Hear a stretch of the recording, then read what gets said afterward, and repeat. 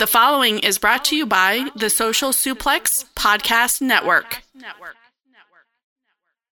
Hey, this is Scott Norton, and you're listening to Keepin' It Strong Style.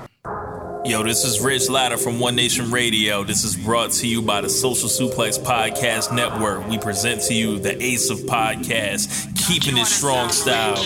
Let's go. It's the Ace of Podcasts, Keeping It Strong Style. Covering New Japan, they ready to hold it down. Jeremy Donovan and the young boy Josh. Come and hit a job out and bury all the frauds. From the Tokyo Dome over to the G1. Social Suplex is the network where we can get it done. I'ma chill and let them have it, cause this is just an intro. Keeping the strong style, 6 stars from the get-go, boy.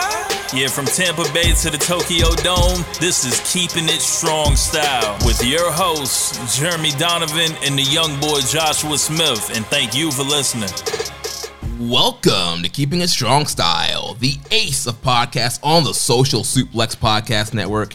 Jeremy Donovan here with the young boy Josh Smith and Karen Peterson.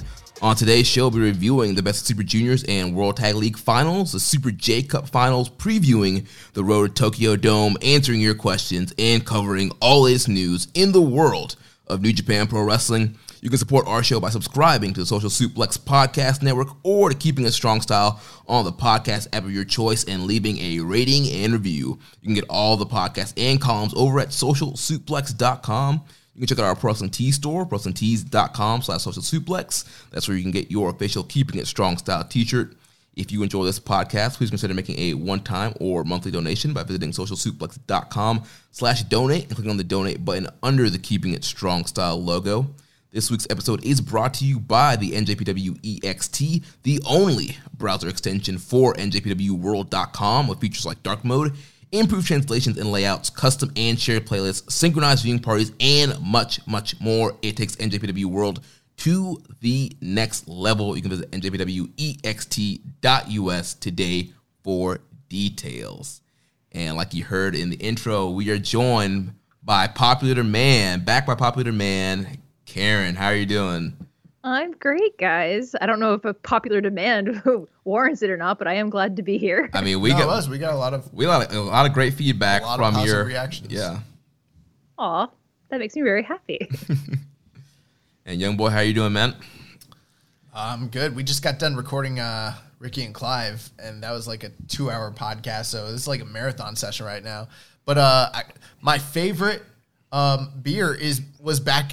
Cream and Sugar Please was back on the shelves, so I copped some of that. So that's it's a Christmas miracle. It's been gone like all pandemic. I don't know. Really, I didn't realize that. Yeah, it's from Cycle Brewing, like down St. Pete. Like you can get it if you go there, but like it hasn't been in the stores.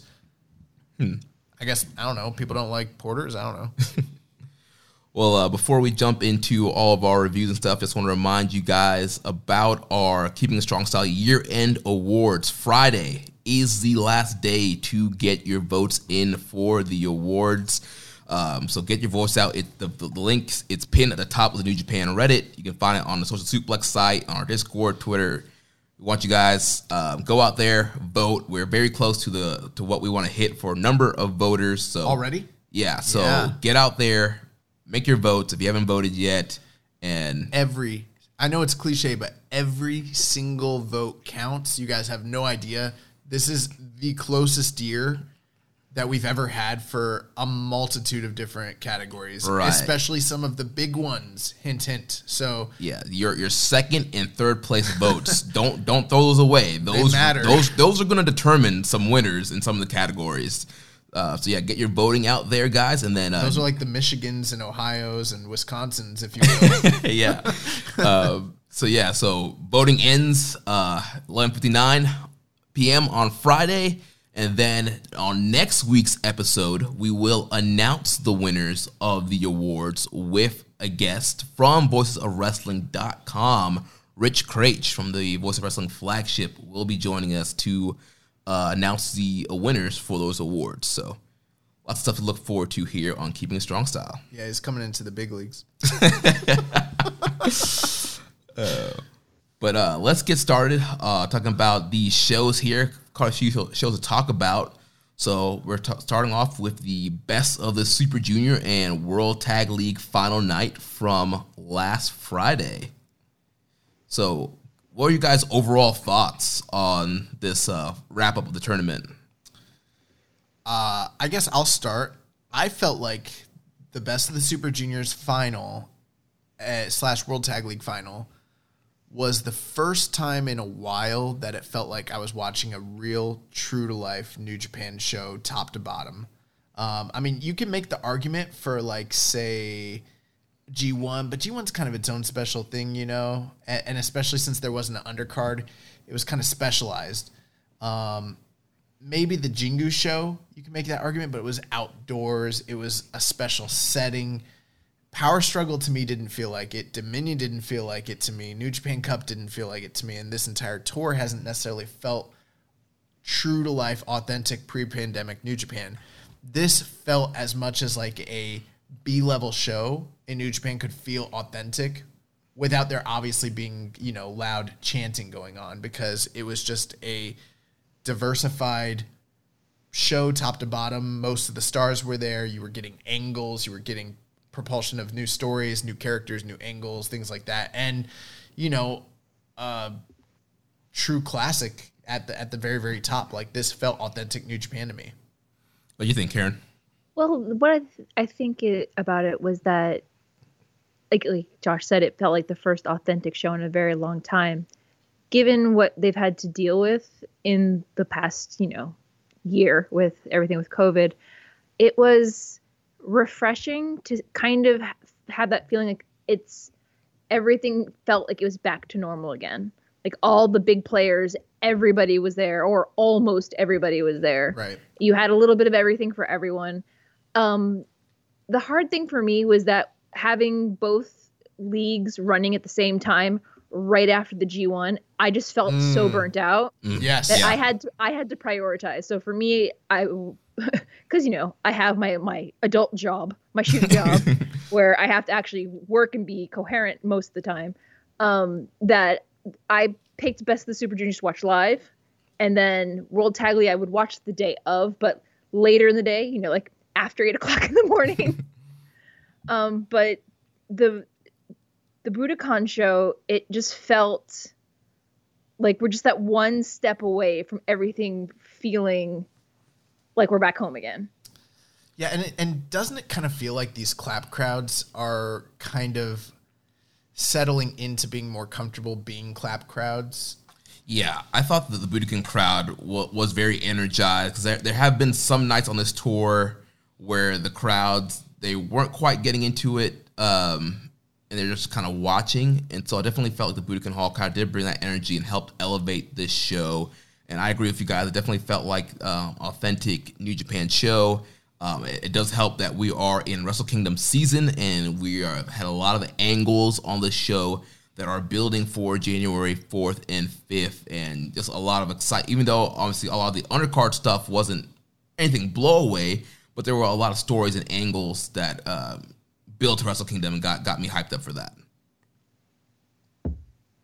It's just so strange that we're like less than 4 weeks away from Wrestle Kingdom. Like it's, you know, Christmas and, you know, the New Year are rapidly showing up, and I'm just like, I don't like, I know there's a lot of setup that still needs to be done before Wrestle Kingdom, but I just wonder how the next, you know, week's worth of shows is going to set up anything other than what they've announced so far.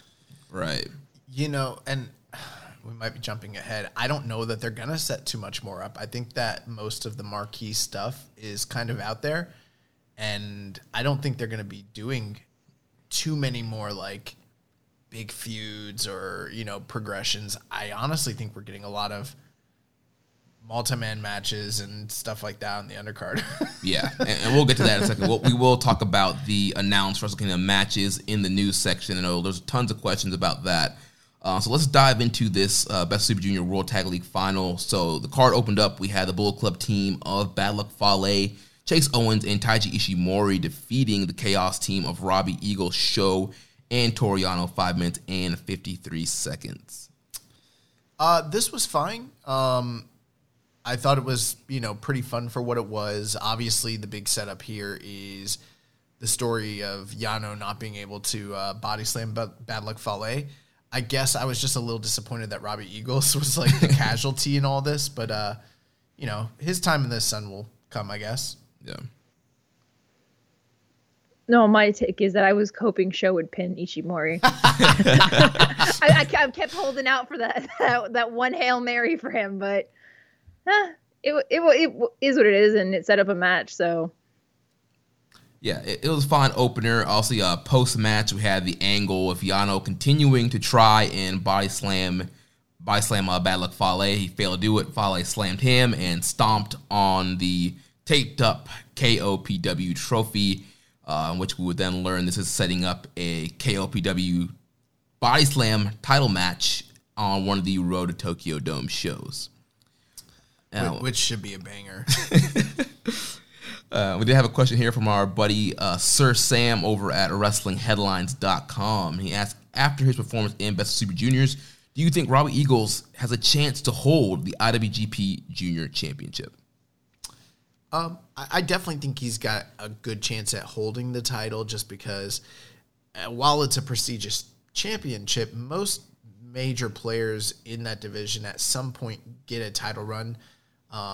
How like lengthy or how many, meaningful matches they end up or defenses they end up having is up for question. But, we kind of saw this past World Tag League that there is sort of a vacuum of guys that have left and there's holes to be filled. And I think Robbie Eagles could definitely be one of those guys. So I don't see any reason why he couldn't hold the title eventually. I think he can hold the title, and at some point he will hold the title. I just don't think he'll be in Chaos when it happens. I think he's going to be shifting elsewhere to where, there's a group of young upstarts starting their own little kingdom, faction, empire, doohickey, thingamabobber.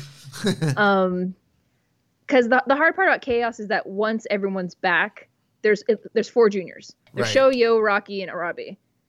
And I feel like as much as I love Robbie, he's not going to shine, especially after the year Sho's had, as long as he's in Chaos. Right, and I know we've talked about this, Josh. We kind of feel that Roppongi 3K is not going to be a thing when Yo comes back. It's not. I'm waiting to have my heart broken, and it's fine. I'm coming to terms with it. But it's going to be good news for your boy Sho, because I think Sho is going to kind of take that quote unquote Will Ospreay spot as the top junior of Chaos, and I definitely think there's going to be great things for Sho. But as far as Robbie Eagles, I do think he is very capable of holding the IWGP Junior Heavyweight Championship. He's a phenomenal performer.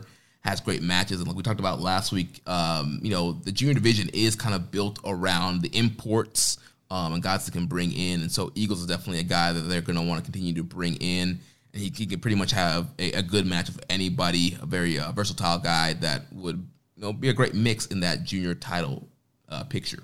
Yeah, and I we've heard a lot of speculation about Robbie Eagles joining the Empire, and we hadn't given too much credence to it because we haven't seen anything that truly really even hints or indicates it. But last week when we kind of wrapped up the tournament, we started speculating about it. We're like, that move makes the most sense from a logistics standpoint for all the same reasons that you mentioned, Karen. And I was like, it just kind of makes sense that he might be the next guy, especially with like all the, one guy's from Europe or from England, one guy's from Hawaii, one guy's from, Mongolia. And then you've got this Australian superstar over here kind of languishing down in the juniors. They don't have a junior guy yet. It kind of goes hand in hand. Who invited Robbie to join New Japan? Exactly. Will Ospreay. It wasn't Okada. And initially I didn't think he should join because I thought that was too much of a tip of the hat. Like it's too obvious. But now it's like, well, you might as well do it because he didn't even have that hot of a Super Juniors kayfabe wise. Right. It was. I'm sorry. No, go ahead. It was the thing where he came into New Japan and went to Bullet Club, did Bullet Club for a little bit, didn't work out, went to Chaos, and I just feel like again, like we said before, Chaos is just too congested. They're hoarding all the juniors. Yeah. they gotta let one or two go away. My only issue that I would have with Eagles joining the Empire is I think Eagles is, for me, much better as a babyface than he is a heel. I was not digging him as a heel in Bullet Club, and I thought once he became babyface, he just connected so much better with the audience and with me, and just it really helped his performances. I don't know, maybe things will be different this time around, but I really like him in the babyface role. My one question to you would be this. Can you think of one other person that kind of fits what they're going for in Empire right now that's in New Japan? That's a junior? I mean, the only other one I could think of, and I'm not even sure I'm convinced of it, but like maybe Ryu Lee. Rocky. You could do Rocky too, yeah. Well, like if you're gonna make another foreign heel faction, Rocky would be the obvious choice. Yeah. Yeah, no. The other way I'm thinking of is that Yo comes back, turns on Show, and jumps ship because he wants to be the star of the juniors, and he's not going to do it in Chaos again because you can only have one ace in each group. So right, yeah. Well, speaking of the Empire, they were in action next on this night. The first time that all three members were teaming as a unit here. So we had the Great Okan, the Hatchet, Jeff Cobb, and Will Ospreay, accompanied with B. Priestley, defeating Hiroshi Tanahashi, Kazuchika Okada, and Toa Hanare. Yeah, I saw some clamoring online about when are they going to start announcing the Stardom matches for Wrestle Kingdom. And I don't get it because they got women in New Japan. They got B. Priestley right here. How dare you? Just joking. Don't make me get in my car and drive down there. But no, I was actually very excited to see Okan, Cobb, and Ospreay work as a unit for the very first time because we haven't really seen that. And I thought they were pretty impressive, to be honest. Yeah, I thought they gelled together really well. Obviously, Cobb and Okan have had times to kind of work the kinks out during this Long World Tag League tour. But yeah, we really haven't seen... We saw a little bit of Ospreay and Okan before the Tag League tour. But yeah, the first time all three of them working together, I thought they looked really well. I'm just glad to see Jeff Cobb, finally thriving and, personally, I prefer him as a babyface because I know he's actually a really nice guy. But seeing that he's found a character, he's harkening back to Matanza and all those, his heel personas. I'm grateful that he's finally getting that shine because he's been in New Japan for several years, but he's always kind of been in the background and people talk about him here and there. But now he's getting thrust to the forefront, especially with his upcoming match. Yeah. And it's funny because it's a lot of people would have looked at this matchup and said, okay, well, they got, it's Tanahashi, Okada, and Hanare, so they're probably going to lose because they got Hanare to be the fall guy. But that was not my thinking at all. My thinking was Tanahashi and Okada on the same team. Oh, they're definitely losing because they always lose when they team together. I don't know what it is. I don't know why. The Mega Aces cannot get it together, but the Mega Aces suck together for some reason. It's like they cancel each other out for some reason. It's too powerful. It's two magnets. They just kind of bounce off of each other. So, yeah, I don't know. I mean, I'm kind of even forgetting, did the Empire cheat to win here? No. So Cobb just ended up hitting Toa Hanare with the Tour of the Islands. Oh, and it was the momentum that he got off of it. I felt like it was one of the best Tour of the Islands I've seen in ever. Yeah, and then after that we had the post-match attack. Well, we had Okada and Ospreay squaring off, and Okada grabbing Ospreay by the throat. But then that leads into Cobb helping get an Os cutter off on Okada.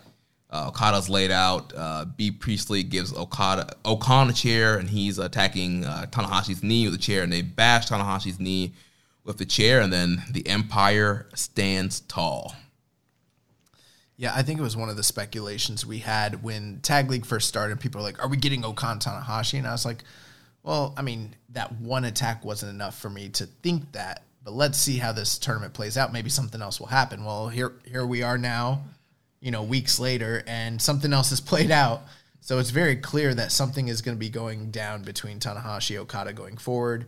And we kind of have the continuation of the Ospreay-Okada feud, which I got to tell you guys, as excited for the match as I am, I think it's been a detriment to this story, the fact that they kind of had to take a sidestep while these two tournaments played out, because I've had very little interaction throughout, ever since the initial turn. I mean, this is the one angle, and I'm sure we'll have some stuff on the road to it, but I feel like the magnitude of this match is kind of lost, where there should have been a lot more spotlight, a lot more angles, a lot more promos, more like attention paid to this feud, and I think they're trying to salvage it now. Well, that's the thing that I'm curious about as well, because we only have these next 2 weeks, and then we go right into the Dome. But I kind of think back to when Jay White turned on Chaos, that it went beyond just a couple of matches, went beyond a couple of the big milestone marker events throughout the year. So I think Chaos versus the Empire may continue well into the early first quarter of 2021, which is why I think some juniors are jumping ship. But that's a different story. But it's the same thing with what I found interesting about Jeff Cobb was that this was the first time in a post match, if I'm not mistaken, that he laid his hands on Tanahashi to hurt him post match. Mm-hmm. Like when they had their original tag match, he just sat in the corner, he crossed his arms, he didn't do anything. This was the first time he actually held him down, which I was like, boy, don't make me hop a plane. I'm gonna hurt you. But it's just one of those things where I feel like they're just like with the Jay White thing. It's going to continue. I think it's going to continue at least until New Beginning. There's going to be more fallout moving forward. I don't think everything's just going to end on the 4th and the 5th. I think that's probably very accurate. Yeah, definitely the kind of build to Wrestle Kingdom definitely got thrown into the loop with this double Best Super Junior and World Tag League tour, because normally, we'd have a Destruction tour in the fall, and then we would have King of Pro Wrestling in October, and then we would have Power Struggle in November, and then we'd have World Tag League, but still a lot of stuff would be built between those kind of big tours, and so we kind of missed out on that. And like you mentioned, Josh, I do feel like they're trying to do the best they can. I'm sure there will be some more angles on the Road 2 shows to come. But yeah, I definitely agree with you, Karen. I think this Empire Chaos feud is going to be something that we see kind of played out, especially probably that the New Beginning tour. We're probably going to see that. And we'll probably see, more people joining the Empire. Maybe we'll finally get a logo for the Empire and kind of see the Empire kind of become more fully formed. We got music. I don't know if it's Ospreay's new single music or it's the Empire's music, but they did come out to new music this night as well. So they're definitely kind of slowly, forming the Empire as, a solid unit in New Japan. New Year's Dash might be another day we have to really keep a close eye on what's going to happen. Nothing ever happens on that day. Everything happens on that day, and you know it. So next up, we had the LIJ team of Sonata and the current Never Openweight champion, Shingo Takagi, defeating the Bullet Club team of Evil and Yujiro Takahashi. I mean, this was a shocking outcome with how well Evil and Yujiro did all throughout the tournament.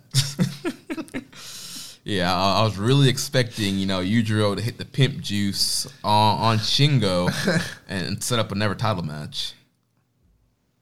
This makes me wonder if Yujiro's actual power comes from Peter being at ringside. I'm still convinced she's the leader of Bullet Club. She holds all the power. I agree with that.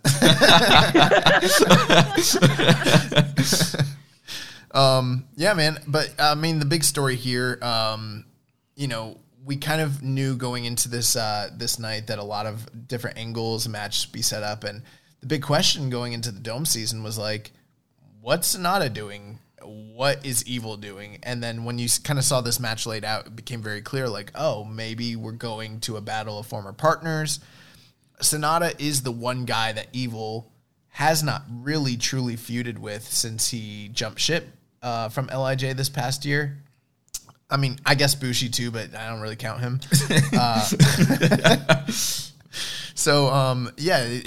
This match is clearly the catalyst to set up the Evil Sonata feud, which, I know a lot of people that are like big time LIJ fans were like, one day this will be a world title match to headline Wrestle Kingdom. Like, maybe it will be, but not this year. But it will be at Wrestle Kingdom. Yeah, so in the post-match, obviously the LIJ team won. Shingo hit the dragon on Yujiro. And then post-match, we had Sonata continuing his attack on Evil and then kind of meeting in the aisle. And they kind of fought all the way to the backstage of the arena there. There's some kind of footage that came out of them kind of jaw-jacking and continuing to brawl backstage. So obviously setting the stage for this Evil Sonata match down the line. I have waited 8 months for Sonata to finally pull the plugs out and lose his you-know-what on Evil. I've waited. That post-match beatdown was fantastically delicious. I was so happy it finally happened. And then also, as Sonata and Evil were brawling, Jeff Cobb made his way down to the ring and got into a little tug of war with Shingo over the Never title and used that tug of war to pull Shingo into an awesome-looking tour of the islands and obviously holding up the Never title, so obviously setting up the stage for Shingo and Cobb. He let that man know this belt is mine. Yes, and it was a better tug of war than Roman and Brock. No. Yes. Yes, it was. And so then that takes us to the next matchup where we had Kota Ibushi teaming up with Master Wato, of course, accompanied with Hiroshi Tenzan. They defeated the team of Bushi and Tetsuya Naito. Do you remember all those times on The Office where Dwight would be like assistant regional manager? They're like assistant to the regional manager. I think every time someone says Master Wato, someone should say way to the Grandmaster Wato. I thought you were gonna call like Tenzan like the assistant, regional master or something. No, Wato is the assistant to, or Wato's the way to the Grandmaster because he's definitely not the I don't know why he's still called master. Like they made it very clear he's on the way to being a master. Well, he's a master. He's on the way to being a Grand Master. Okay. My favorite takeaway from Best of Super Juniors was Tenzan going on Twitter and confirming that yes, he is Master Wato's diva. as per Hiromu's strategy guide, he confirmed it. He's like, yes, I am a diva. Or I'm like, okay, Tenzan. The most cringe moment of the entire Super Juniors was the night that he beat Desperado, and then he like told everybody in the audience, he's like, I will be the Grand Master. Silence. I felt so bad. Oh man. So I mean, yeah, obviously this matchup here was really to preview the Ibushi Naito IWGP title match that will be happening on January 4th, first night of Wrestle Kingdom 15, and to set up this Fire Wato Bushi feud. Don't know about all that, but yeah, like I mentioned last week, love the kind of the chemistry that Naito and Ibushi have, and I'm really looking forward to what they're going to do on January 4th. You mean all the murder they're going to do? There's a reason why they're kept apart for long periods of time. Yes, I'm looking for all the flat neck bumps, all the bumps on the apron, all the Naito like naysayers are gonna have to shut up because they're putting him in there with the Bushi, and that always rules. Yeah, it's gonna be nuts. People are gonna lose their necks and their knees. I'm just, oof. Well, I'm excited, but I always get like it's at that point where they all have those injuries, and you're just like, oh, just don't go to the hospital. Just get through the match, but don't go to the hospital. It's funny you mentioned knees and neck. Like Naito doesn't have much more knees to lose, and Ibushi. Oh no, Tranquilo and Destino are tired. They're ready to retire. And Ibushi doesn't have much neck left to lose either. Honestly, the last time with those traps, I think he's fine. the last time that and I know that Naito's had some great matches since then, but the last time Naito really looked like the Naito of old was during the Ibushi 3-match series from a couple years ago, and those matches were so hellacious that I was like, I don't know if I ever want to see these guys wrestle again. Yeah, it was nuts. But yeah, looking forward to January 4th for these guys. So then we move into our semi-main event of the evening, the first of two double main events, I should say. First, for the World Tag League 2020 Finals, we had the Gorillas of Destiny, Tama Tonga and Tangaloa, with Master Heater Jado defeating Finjuice Finley and Juice Robinson 22 minutes and 15 seconds. What did y'all think about this final matchup of the World Tag League? I will defer to Karen. Oh, I was actually happy for Tama and Tonga because, they always go to the World Tag League final or World Tag League, and they never win it. Mm-hmm. So they finally shook that jinx and won it.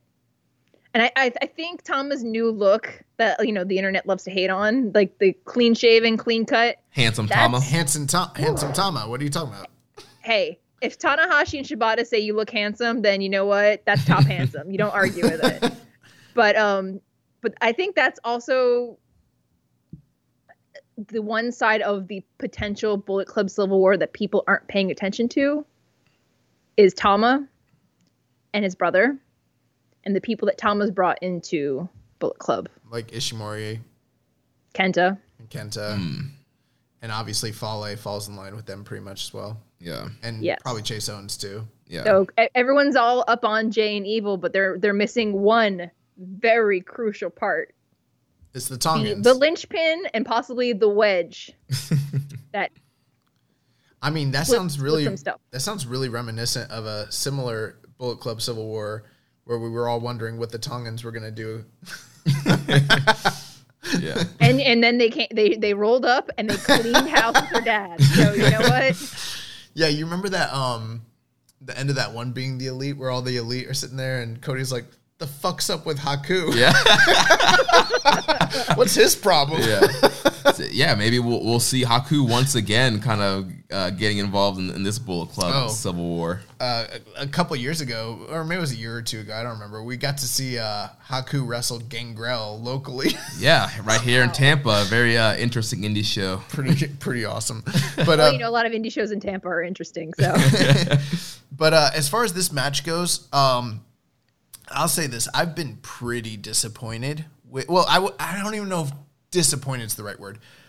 Because I think GOD has performed as I would expect them to perform in this tournament, which was not super good. Not bad, but they've just been fine. They've been middle of the road average.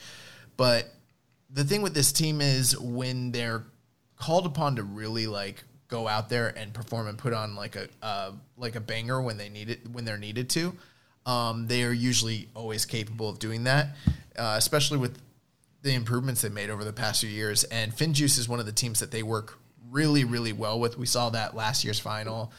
And they went out there, and I thought this match was awesome. I think I'm higher on it than a lot of people. I think it went 3 3/4, just shy of 4 probably. I know a lot of people didn't like the way GOD won, especially with the overabundance of shenanigans, ref bumps, run-ins, things like that. But in this case, it worked for me because that's these guys' gimmick. It's what needed to happen. And I thought that they worked the match in a way to where it was really dramatic and dynamic. I loved when Master Heater got taken away by the Young Lions. Yeah, that was a good spot. And then he came back, and then Kenta made his way in, and it was the story was Finjuice should have repeated, but GOD had every contingency plan in place to ensure they got the W. And I didn't think that the way they did the cheating brought the quality of the match down, in my personal opinion. So I thought the match was really great. Plus, GOD needed to win one of these at some point. I mean, they were due for it, and this is the time to do it. And I'm looking forward to the potential IWGP title match that they have lined up for the Dome as well. Yeah, I thought this match was a very good matchup. Like you, I agree. I don't feel like Kenta's interference brought the quality of the match down. It was almost a surprise for me because obviously Kenta was supposed to be on the Super J Cup card, and that card has been advertised as live. So I'm like, so Kenta's here? So what's going on? And so that was kind of a surprise of seeing Kenta kind of pop up there. And like we've said from the beginning of the preview of World Tag League, we pretty much called that it was going to be GOD winning this whole thing. They were going in this tournament not as the champions, gave them all the chances to win. Like you mentioned, they've been in so many leagues, have been in so many finals, but have never won it. So it made all the sense for them to win this league. And then, last week I called it. I figured it was going to be GOD and Finjuice, kind of a rehash from the Wrestle Kingdom main event, or excuse me, Wrestle Kingdom tag match last year, and that God was going to quote unquote kind of get the win back and was going to win by nefarious means. But I didn't expect Kenta to be the one to kind of help them get the win there, but kind of went the way we kind of called it. Well, the thing that I actually enjoyed about that match was that, you know, when you have Jado or Geto or, you know, Dick Togo in a match, at some point you have to wonder whether they're becoming a crutch for the heels to win. So yeah, when he got thrown out, I was like, you know, it's like, you know, 7:00 in the morning here and I'm screaming at my TV because that's what you do.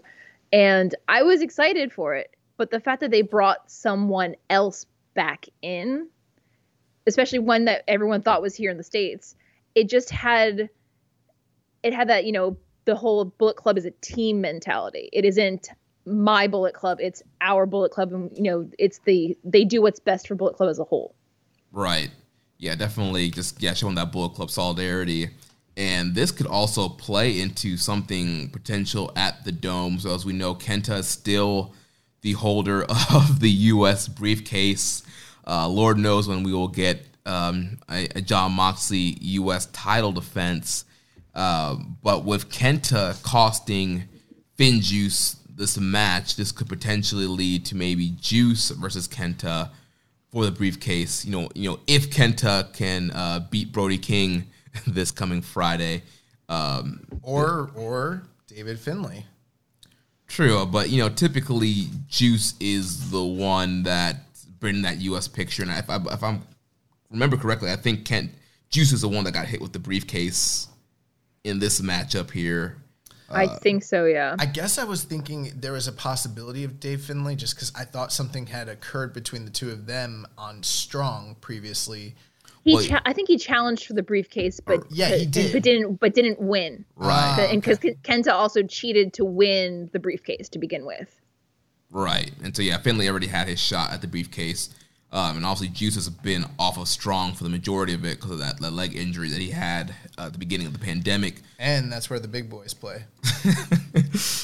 Yeah, so don't forget that. So you can't even say it with a straight face. So I think Kenta... Kayfabe, they don't know that.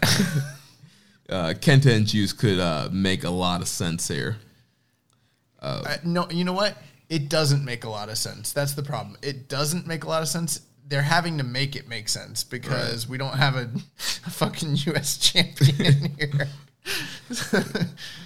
Oh, you know what else doesn't make sense? Why is the briefcase so broken down, but then over in America, that shit's all together. It doesn't make any sense. Well, Kevin Kelly said on the broadcast on Super Jacob that he got a new briefcase. Yeah.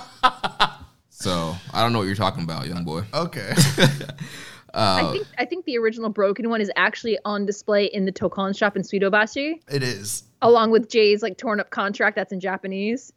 But they gave him a new one that he busted on Juice's face. So I'm wondering at some point if he's going to put tape on it like he did with the Tanahashi one, write Juice's name on it as the next person who has to pay to fix the briefcase.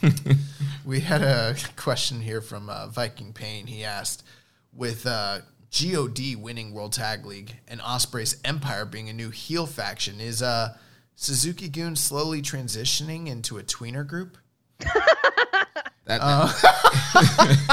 You know what? I'm sorry, Viking Payne. You have to excuse Karen's laughter. I've got opinions on that question. I guess I'll start. Well, hold on. Karen's she's got opinions. Okay, let's hear him. Let's hear him. We can hear him. Yeah. All right. So you can't deny the charisma and popularity of Suzuki-gun. They are beloved by the fans, but there is no top heel that can dethrone Minoru Suzuki. I'm sorry. He's the king of wrestling. It's they Ospreay and them. I feel like they're supposed to be the tweener group that, you know, they're gonna like with Jeff joining them. It feels like the Empire is supposed to be kind of like LIJ, where they're the tweeners, where, you know, you're putting in credible, popular people in a group together. But I don't see them out healing Suzuki-gun. You have Kanemaru, who is the heel master. You have Desperado. You got Taichi and Zack. They're not tweeners. They're only tweeners if they're fighting other heels, but even then, they're still the top heels. Right. I completely agree. Suzuki-gun is the most pure heel stable in all of New Japan Pro Wrestling. And in fact, you know what? The one thing I will disagree with you on there, Karen, I don't think that Empire, at least for the time being, is going to be a tweener group at all. I think that they are the new Chaos. I think they're going to facilitate the role that Chaos used to fill when they were pretty much, you know, a heel stable. Or at least that's my opinion. No one really knows because it just started, and we'll have to wait and see. But yeah, I mean, there are times where certain, like when they do heel versus heel matchups, you have different dynamics. When it's Suzuki against any other heel, he's the heel. When it's Zack Sabre Jr. or Taichi, they become the faces de facto because they're not Minoru Suzuki, and that's kind of the deal. But if it's Kanemaru, I don't care which junior he's wrestling, he's the heel. Same thing with Desperado. So yeah, they're not tweeners. Although they're beloved by the crowd, they're not even pandering to the crowd. They don't even like the crowd. They don't want your love or support. They don't care. Yeah. Secretly, they want the love because everybody wants to be loved, but they know they're doing their job if they're getting booed out the building. No, the only one who secretly wants the love is Taichi because he's insecure, and it's like a big part of the complex of who he is. He misses the let's go Taichi, go home Taichi chants. I can tell you, he's missing that. The clapping doesn't cut it for him. Yeah, so clearly, you know, obviously with GOD winning, and also they're going to be challenging the Dangerous Tekkers for the tag title, so we are going to have this kind of heel versus heel matchup. But yeah, in that matchup, I think Dangerous Tekkers will kind of facilitate the babyface role in that matchup, and also GODs, they're going to have Master Heater Jado out there. Kenta might be out there. I mean, there's Gato might be out. There's tons of Bullet Club members that could be run in. We normally don't really see Suzuki-gun members kind of run in or second guys, so yeah, Dangerous Tekkers will probably be the faces in this match, but just for that matchup, I agree with both of you guys. They are the pretty much top heel faction, you know, full-on heel faction. I guess you could argue Bullet Club, but, you know, as pure heels, I think it's Suzuki-gun, and don't see them transitioning. Dog ear that for later, because when we get to the match review, the match recommendations, there's a time when Suzuki-gun comes together and seconds at ringside. They used to interfere a lot in especially in Minoru Suzuki matches for a while. I just feel like with Bullet Club being their opponents, there's going to be a lot going on in that match. It's not going to be a clean fight as clean as a fight can be between Dangerous Tekkers and GOD with Jado. It's going to be a lot of people, especially if the other juniors and Minoru Suzuki don't have anything to do. Right. That's a good point. They could do a rumble at the beginning and then be out at ringside or run into the match. So remember that time I picked Bushi to win the Rambo? Yeah. That was so stupid. Let's talk about this main event. Yeah, so our Best of the Super Junior 27 final match, we had the ticking time bomb, Hiromu Takahashi, defeating El Desperado at 30 minutes and 14 seconds. Karen, what were your thoughts on this main event? Whew, a lot happened in that main event. As you can probably guess, I was not happy at the upstart as to who was going into the main event because it wasn't the main event I wanted, but that's fine. I, as a newer watcher of New Japan within the last couple of years, I didn't realize or know how deep the rivalry between Hiromu and Desperado went. I always thought that Hiromu and Evil were in the same Young Lion class. Evil came in the year after Hiromu. Hiromu started with Desperado, and I didn't know that. So they kept talking about this 10-year rivalry, and I was like, What are you talking about? Because there was never a deep dive on that information. And had I known that their paths went much further back, I probably would have, before the match started, been more into it. And I also remember that I feel like they were setting this match up 2 years ago before Hiromu hurt his neck. Right. Yeah. because he had just won Best of the Super Juniors, and one of the backstage was Desperado challenging him. And then, Hiromu got hurt, and then the next year Desperado got hurt. So I feel like they're finally plucking that booking that they've wanted to do and just thrown it in, because this year is a year they're trying to do the best they can. But that match was an absolute... I was tired watching it, especially when somebody got unmasked. Who was that? Oh, wow. Well, yeah.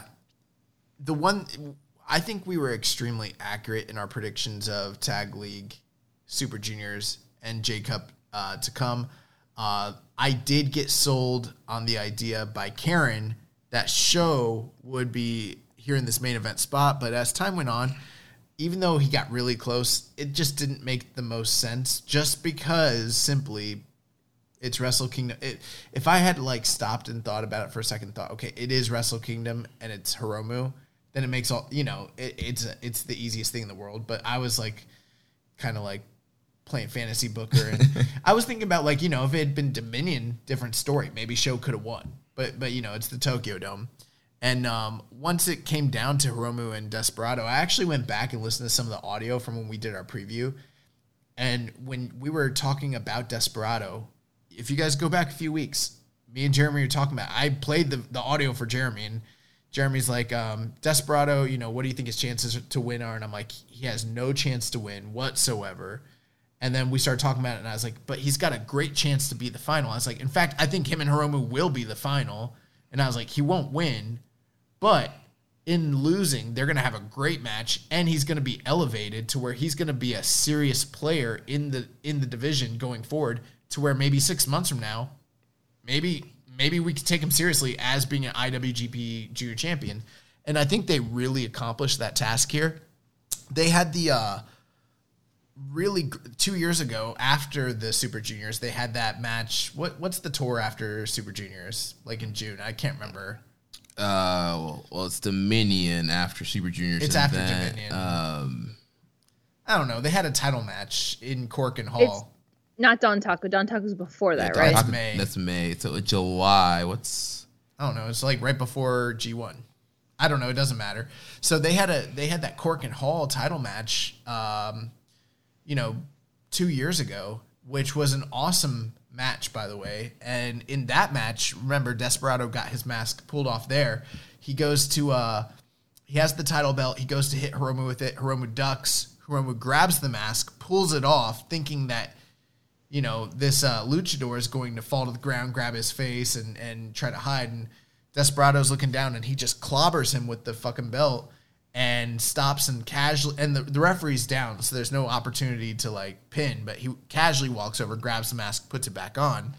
And it's he cares more about inflicting damage on Hiromu and keeping him in his place in the pecking order, being that he's the senior to him, than, protecting his identity or having that, luchador honor or whatever. And that all was playing into the overall story of what was to come here in the Hiromu Desperado match. I thought this match was fantastic. I thought it was easily the best New Japan match of the weekend as well. Yeah, I absolutely love this match. One thing that kind of hurt me a little bit going into watching this match. So I did not get to watch this show live, and had a pretty busy weekend, so I was kind of behind on watching some stuff. So I was watching.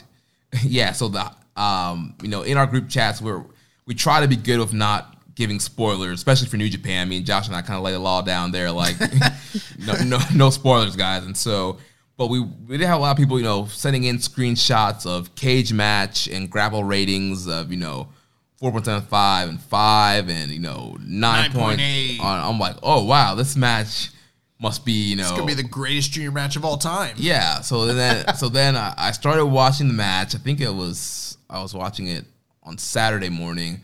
I started watching the match, and it's going, and it's a good match. I'm like, okay, this is typical Desperado Hiromu match. It's going good. Despy's working the knee like usual, working the back, cheating, and I was like, so far this is a good match, but I don't get why people are losing their minds over this match. And then the mask gets ripped. Despy pulls the mask off. The clap crowd gasps. And then they just go to war. They're chopping the crap out of each other. And the match just went on another level. That last 10-minute stretch was absolutely incredible. I loved it. I couldn't quite go the full 5 stars on it. I was a coward. I went 4.75.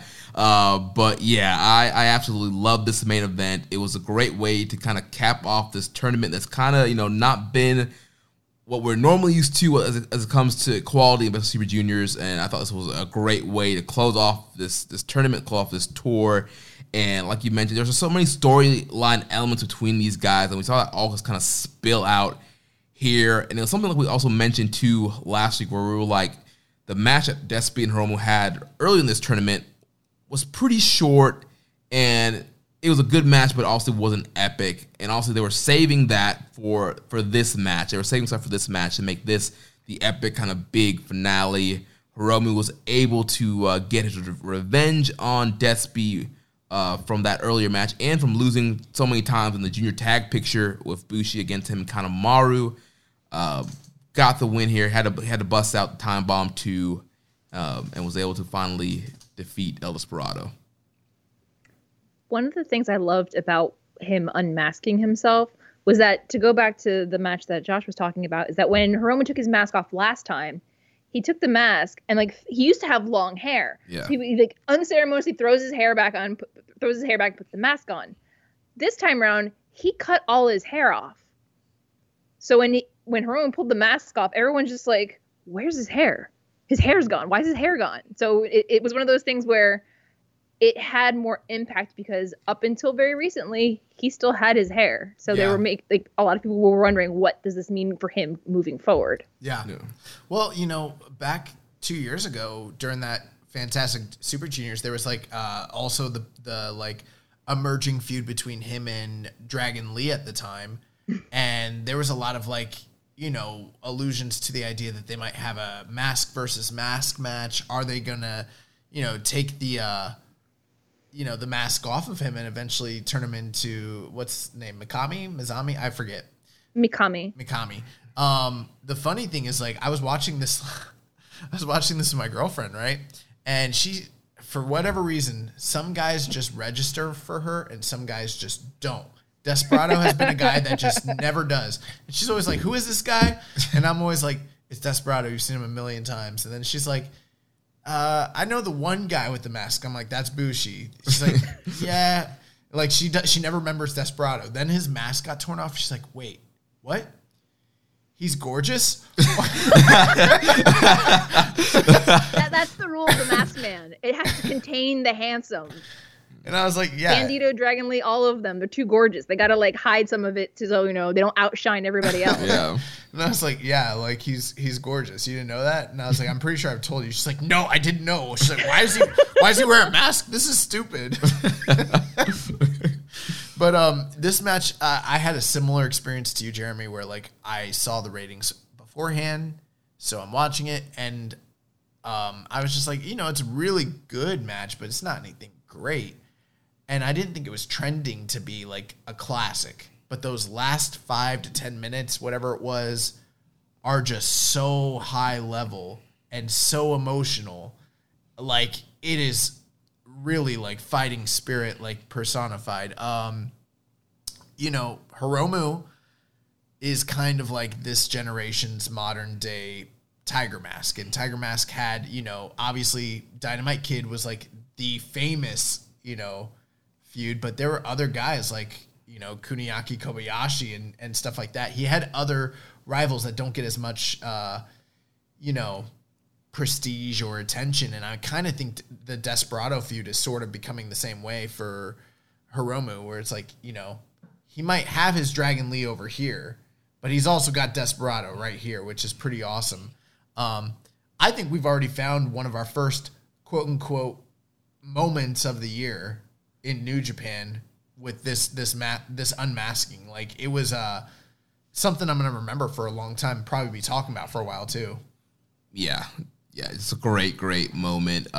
In a way, it kind of reminded me of like a Keishan Liger moment where like the mask gets ripped and Keishan Liger's underneath and is ready to go to war. That's kind of the feeling I got. Like the mask came off and it's like, all right, Despy, he's ready to go to war. He's ready, and then like that little last 10 minutes, like because that was like about the 20-minute call when that happened. And then the last 10 minutes was absolutely incredible. They stole that shit from him. That's literally the notes I wrote down, is that it's a Kishan Liger sort of thing where it's just so much to take in all at one time. That's awesome. And just so many great like near falls and submission. Also, Hiromu, he's pulling a page out of Dragon Lee's book where they kind of tap the mat because as they're trying to crawl the ropes, and you're like, I don't know. That was pretty questionable. And even Red Shoes was like, are you tapping? Are you? That's what I do too. I do fake taps to get people to let go on the holds. And so the closely submissions there with the numero dos, and then even I think there was a Pinche Loco near fall towards the end there too. So is the stretch muffler, is that the numero dos? Yeah. Okay, yes. I never know what to call that. I'm like, I don't know. He's got him in the Brock lock. I think it's difficult because Japanese commentary tends to use the numero dos, and then I often hear Kevin Kelly use both of them interchangeably, so it gets a little confusing. I don't know if the stretch muffler, if one has like one less arm involved, or well, technically anytime you have the leg draped over the neck like that, that's a stretch muffler, period. And so the numero. How do you parlay that into the numero dos? What is added, or what limb is taken into? It's him grabbing both arms as the full extension of the move. So that's his variation of a stretch muffler. But because I didn't know, I've never heard. I guess I just keep not hearing it. So I'm like, what the fuck is the name of this move? Like, I don't know what to call it. I know. I pay attention because like we keep forget. I keep not knowing what it was called for weeks now. So finally, I heard Kevin and them calling numero dos. I'm like, all right, finally, I know the name of this. What he calls it. I'm not a names guy. I don't know if you ask me the majority of the roster's like finishing move name, I don't know. And I've been watching for years. See, and I am a names guy, and so it was like killing me that I didn't know the name of what he was calling. I'm like, I don't know. He's got him in a Brock lock. So we did have some questions here about this match. First one, ready to use a Rambo and Slam Pig. His Desperado versus Hiromu was pure fire, and I loved every second of it. Do you think Despy sinks back down into junior tag title mid-card status, or is he made as a relevant junior heavyweight main event standout? Is he following Lucha rules regarding discarding his mask? Well, I'll start. I don't think it applies to Japanese. It's not quite the same thing. I mean, Liger's been unmasked multiple times. So has Tiger Mask, and those are probably the two most relevant and big names in Japanese wrestling when it comes to masks, and it's never been really a big deal. So no, I mean, it's not the same cultural sort of thing as like, the whole Lucha Libre tradition. I don't think Despy is sinking back down to junior tag title mid-card status, because headlining the Super Juniors is a really, really big deal. And I think that he had a showing and a performance that was so big that I think they're going to see potential in him down the line to continue to draw money, especially with Hiromu, maybe others, but definitely with Hiromu. So I don't know if he's going to win the title or anything like that for sure, but I definitely think he's going to be headlining other shows down the road. I don't think it hurts him either. I think as the junior heavyweight tag champion right now, he's kind of stuck having to shoulder both of those belts. Well, I mean, now that Kanemaru is back, but we'll get to that later. I would like to see some baby faces hold that belt for a little while before it gets put onto another heel wrestler, because I don't see him dropping the mask and joining like Hontai or defecting to Chaos and switching up his entire character. I think to go back to the Kishin Liger comment, I think the mask would come off in high stakes matches like the final was. I don't see him unmasking permanently, but I do see him taking it off when it prevents him from doing his job. Yeah, I agree. If it's ripped and it's flapping all over the place, I mean, it makes more sense just to toss it off and just go to work, as it were, and be mad about it because, you know, getting those made aren't cheap. Right. Yeah, every time I see a luchador's mask gets ripped, I'm like, I hope that guy's gonna buy you a new mask, because I know those things are super expensive. Like Pentagon and Phoenix are like famous for it. Like they rip each other's masks like all the time. Yeah, but they sell them anyway, so they make the money back. They got that Tony Khan money, bro. But yeah, obviously we've seen Despy, you know, not care about the mask in the past. So obviously that like you mentioned, Josh, that lucha kind of tradition doesn't really hold with the Japanese masked wrestlers. You notice he also came out in the all white, which yes, harkens back to his debut when he first came in as El Desperado, and he was a face character, and there was a little bit of like once I saw that, I was like, I mean, he's done that before, but I think the last time he did it was in the Super Juniors 2 years ago, when they were like clearly building stuff up between him and Hiromu and him and Dragon Lee. Yeah. He and Bushi both tend to wear white when it's a very important match. Well, I think all wrestlers do. Yeah, that's like a pro wrestling trope. You know, the big, you know, WrestleMania match or your first title match. A lot of wrestlers will either bust out the white boots or like the all white gear. Rhea Ripley came out in the white this year and lost. The thing with him though that's significant is that like it's more reminiscent to his original attire, right? You know, which he doesn't really wear anymore. Yeah, and I think that this is a starting of him kind of being more of a player in the singles role in the junior division. Also, with the lack of junior tag teams, I mean, he'll always be a player there with as long as Kanemaru is active with Suzuki-gun. But yeah, I definitely think down the line we will see more Desperado, maybe more junior challenges, maybe potentially even a junior title run at some point in the future. Maybe Despy-gun, I don't know, you know. Next question here from Reddit user Viking Pain. It says that Hiromu match was a star-making one for Despy. What does he do from here? Junior title run, moving up to heavyweights. He should not move up to heavyweight. Correct. He's got the size to do it, but not enough of a size or a physique to do it and really have great success yet. So yeah, I think the junior title is the next thing for him. I'm not saying he wins it right away, but I definitely think he needs to be in contention for it and be one of the main guys so that, you know, next year when we're doing a Super Juniors, we're not talking about like, oh, they got Despy in here. It's like, no, they got fucking Desperado. It's awesome, you know? Mm-hmm. One of the things I'd like to see him do is kind of like, you know, what, if I'm not mistaken, he did it last year against Shingo, is that fight open weight. Let the juniors fight the heavyweights.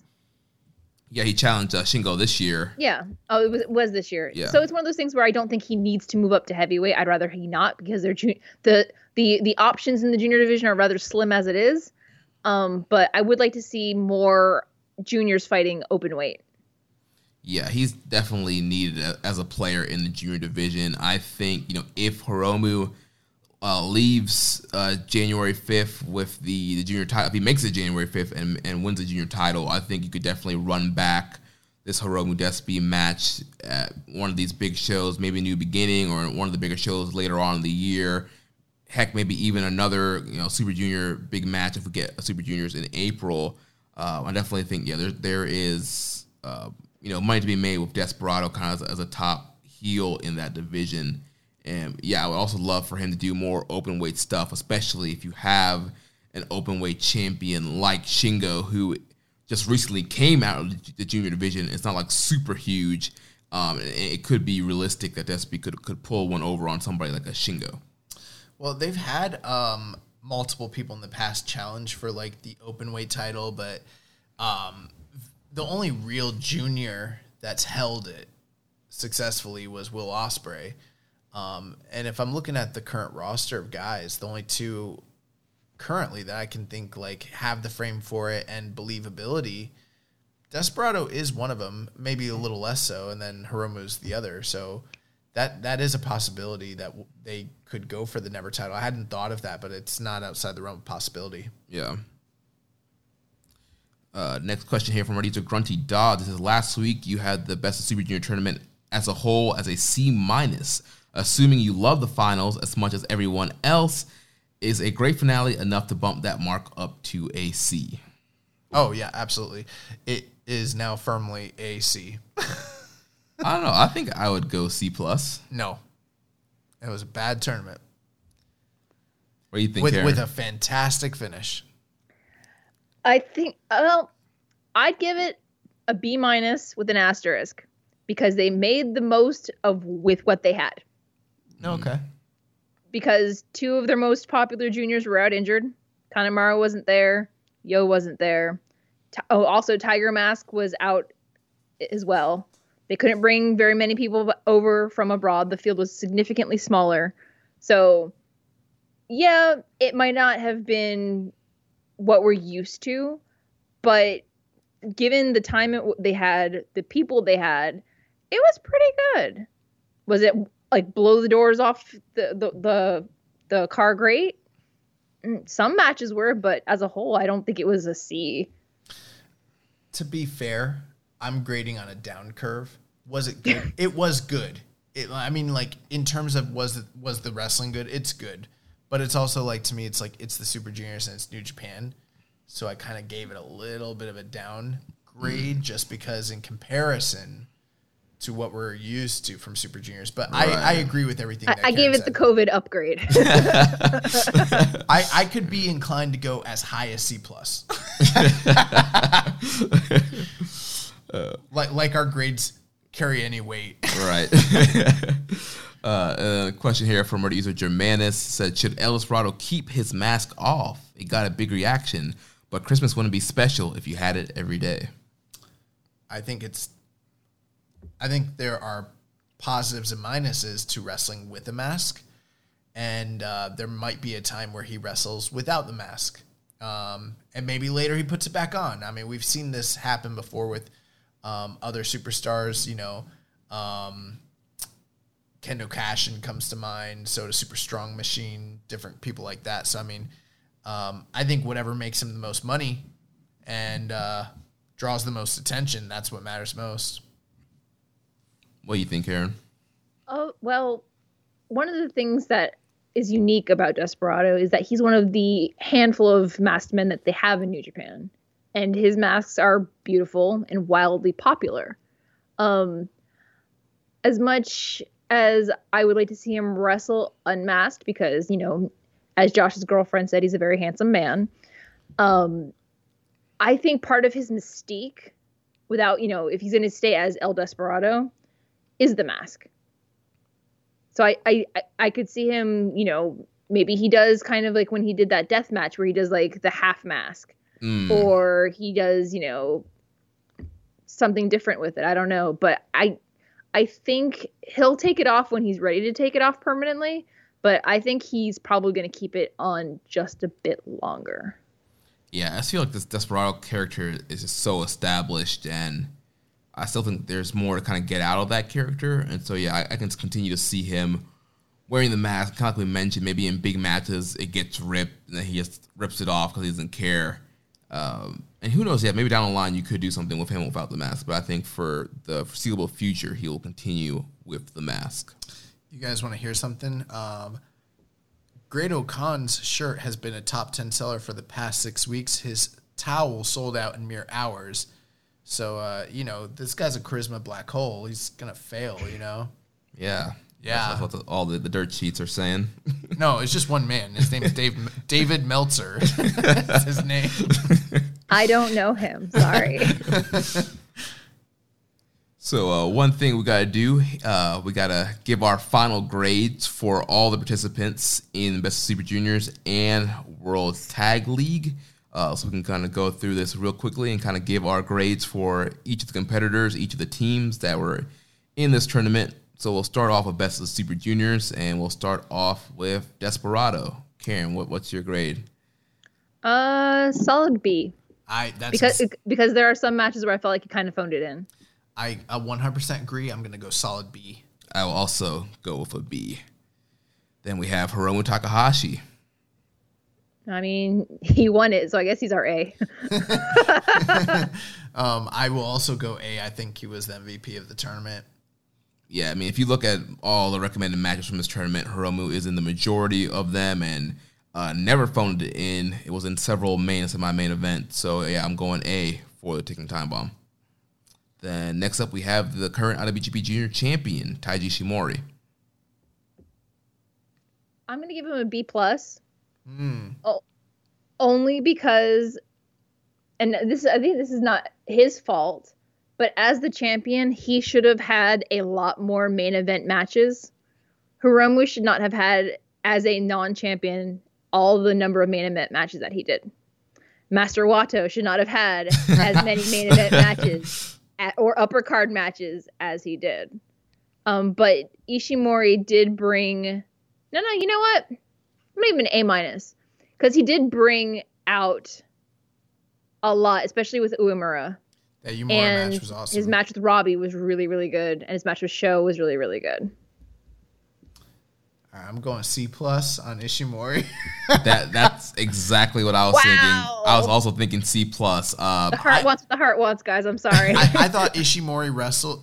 I agree with everything you said, Karen, but I also think that when he was given those spots on the undercard, he wrestled like it. I think he phoned it in for most of the tournament. The performances that you mentioned did stand out, but for the majority of it, I mean, there's a lot of matches should have been better. The Show match should have been a lot better, you know? It wasn't for whatever reason, and I don't blame Show. There's a lot of matches that just should have been a lot better. Yeah, I felt like he kind of slept-walked his way through this tournament. That's what I felt like. I felt like he was pouty-faced because they were pushing Hiromu. Well, one thing I noticed was that when he beat Sho on the last night, even though he won, he didn't look happy about it. Mm-hmm. Because he knew that neither him nor Sho were going to the finals. So speaking of Sho, that's the next person that needs a grade. I'm not going first on this one. You guys go first. With Sho. Okay. With Sho, I'm going to go... I will go, I'll go solid B as well. I think he trended higher than Desperado, so I could even maybe go B+.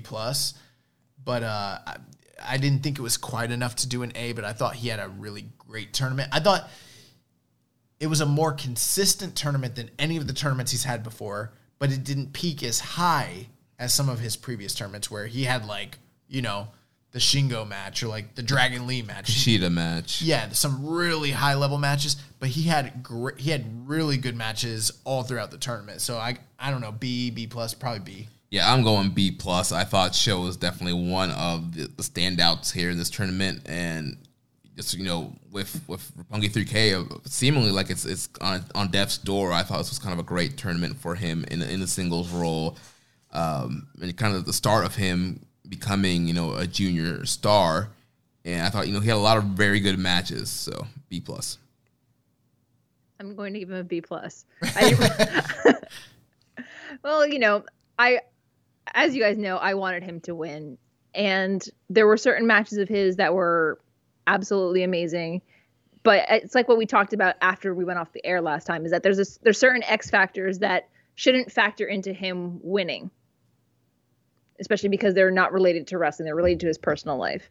But what I loved about it was that since last year's Best of the Super Juniors, it's been a slow burn, but he's building momentum and people are taking notice of him. And I think I listened to Tanahashi's podcast earlier this week, and Tanahashi basically said he's one step away from it.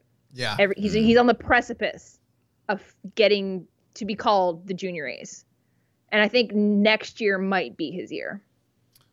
I'm looking forward to it. I hope that ends up being the case.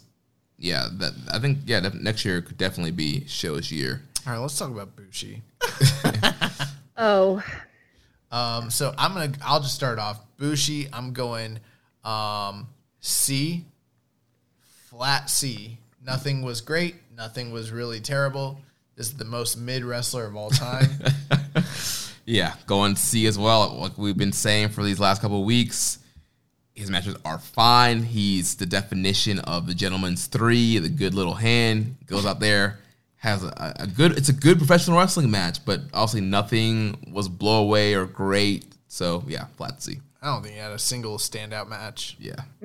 Yeah, I agree. Well, I think maybe the Hiromu match. I think he's resigned. He was resigned from the very beginning that he knew he wasn't going to win it. So he was like, you know what? I'll go in, I'll do my job, I'll do it well, and then I'll walk out. The Hiromu match was really good, though. Yeah. You're going to see also, Karen? Yeah, solid C. So now the way to the Grand Master, Master Wato. This is a tough one. I guess I'll throw it to you guys. I'm somewhere between like B- and C+. There were some times where he was good. There was a lot of times where he's bad. It was really inconsistent. I don't really know how to rate this crap. I think I'm going C+. The beginning of his tournament was pretty rough. There was a lot of sloppy spots, botches, some dangerous botches, especially in that Robbie Eagles match, dropping Robbie on his head. But then kind of in the midpoint of the tournament, things kind of turned around. He started having some better performances, so I'll go C+. I'm going to give him a C-.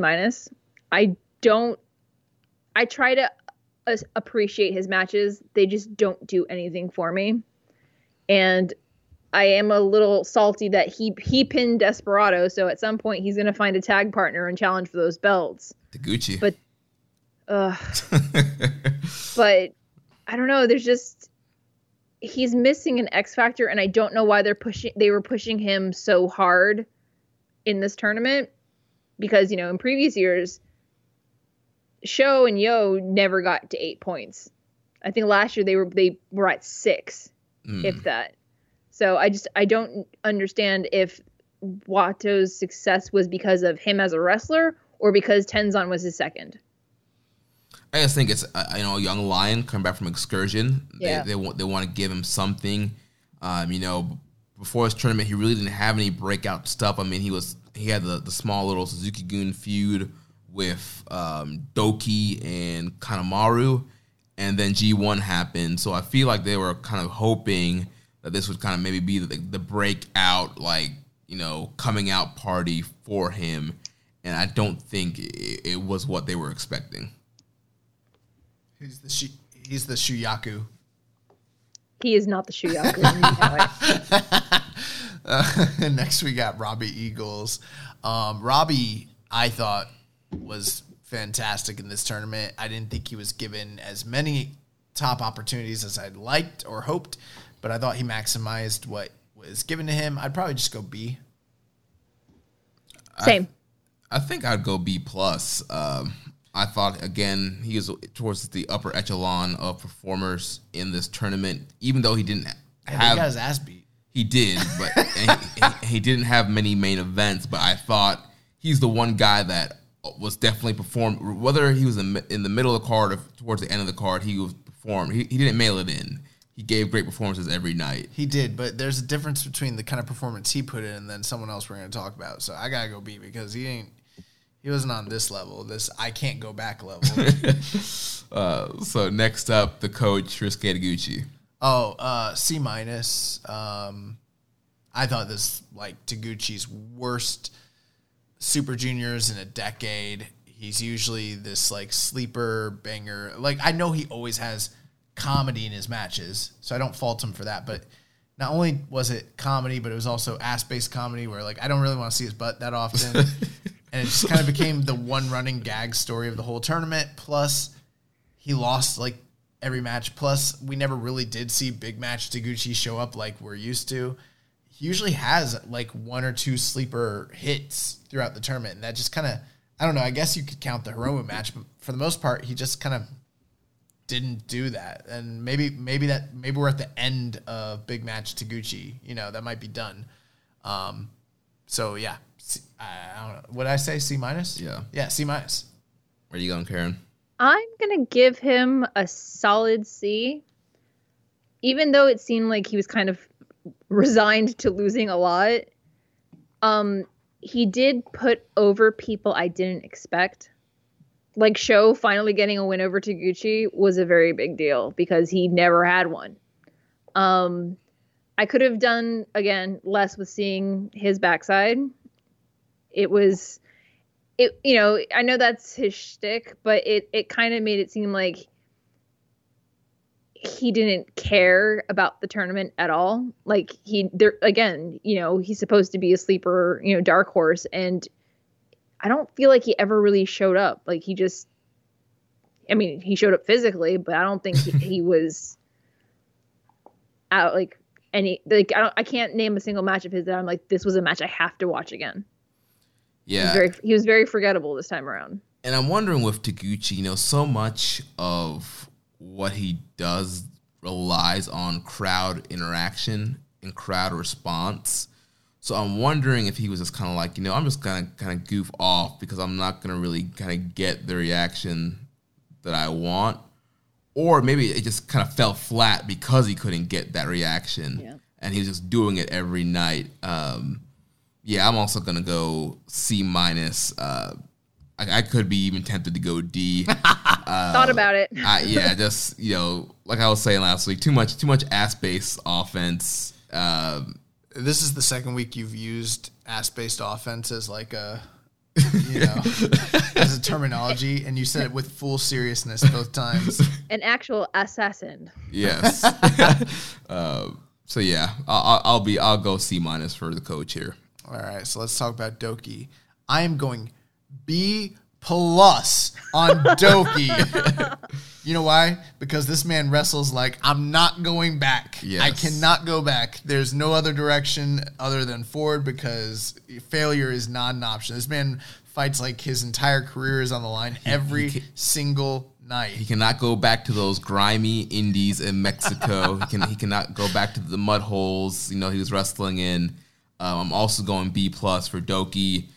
Incredible performance throughout the tournament. If you average out the star ratings, he's up towards the top. Gave it his all every night, despite losing a majority of his matches. B+. I would be inclined to agree. I did enjoy Doki, and I'm glad that this year he wasn't a substitute for someone. Well, he was. Oh, was he? Well, for Kanemaru? I thought he was last year. For Ryu Lee, most likely. Well, technically, he was. Technically, in kayfabe, he was not a replacement because Ryu Lee was never announced. But it was reported that Ryu Lee was in Japan, had to go back, and that the reports are that Doki replaced Ryu Lee. This man Doki wasn't even going to be in the tournament, and he's like, I'm not going back. I will do whatever it takes. Yeah. No, I actually have taken a shine to Doki. For a while, I was like, I don't know, but I don't know. Something about Suzuki-gun this year. They're piquing my interest. Probably because they're fighting as if their entire career depends on it. Yeah, nothing about Doki screams tweener. This man carries a metal pipe to the... And I love the English commentary. Gino has donned his chokehold, the Doki Choki? Or the choke? Doki Choki. Yeah, the Doki Choki. I mean, it's a double armbar, but okay. And then last but not least, Young Lion, Yuya Uemura. I'm going solid B. I think that he did as well as he could have possibly been expected to do in the spots that they gave him with the opportunities that they gave him. And I thought he excelled. I'm going to also go with a B. This boy is going to be a star one day. Hands down. Definitely. Yeah, I'm going to go with B. A lot of great performances for Yuya Uemura. It's a real standout, a lot of fire. He's in a similar spot to like Ren Narita was in last year's Best of Super Junior, really given this opportunity.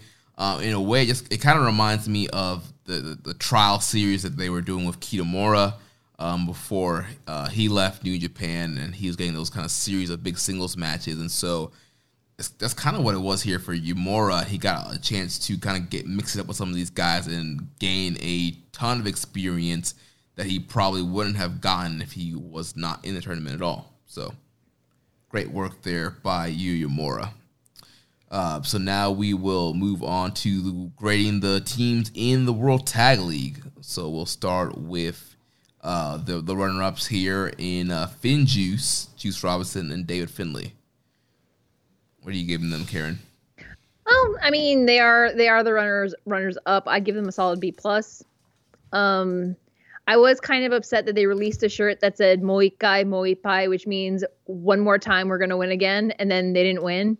So I always get mad about those merch grab shirts where I'm just like, oh my gosh, they could do it back to back. No. They're finessing out here. Y2AJ. One of the things I did miss this year compared to last year is that I like it when they wear matching gear. Yes. Yeah. Last year they were very matchy, and it made them feel like a cohesive tag team. This year, which is why I gave them a B. I don't feel like they were as cohesive as they've been previously, which was weird. Juice was like, nah, I'm wearing this Blues Brothers stuff. I'm wearing my G1 gear, and you're gonna deal with it. Sorry, brother. This is the only gear I packed. Sorry. What rating did Karen give him? B. I will. I'm gonna go. You know what? That sounds fair. I will go B on the World Tag League scale. Yeah. Let's be very clear. We're grading on the World Tag League scale. It's a different scale. I'll go B also. I do think they were one of the toward the top as far as performers in this tournament.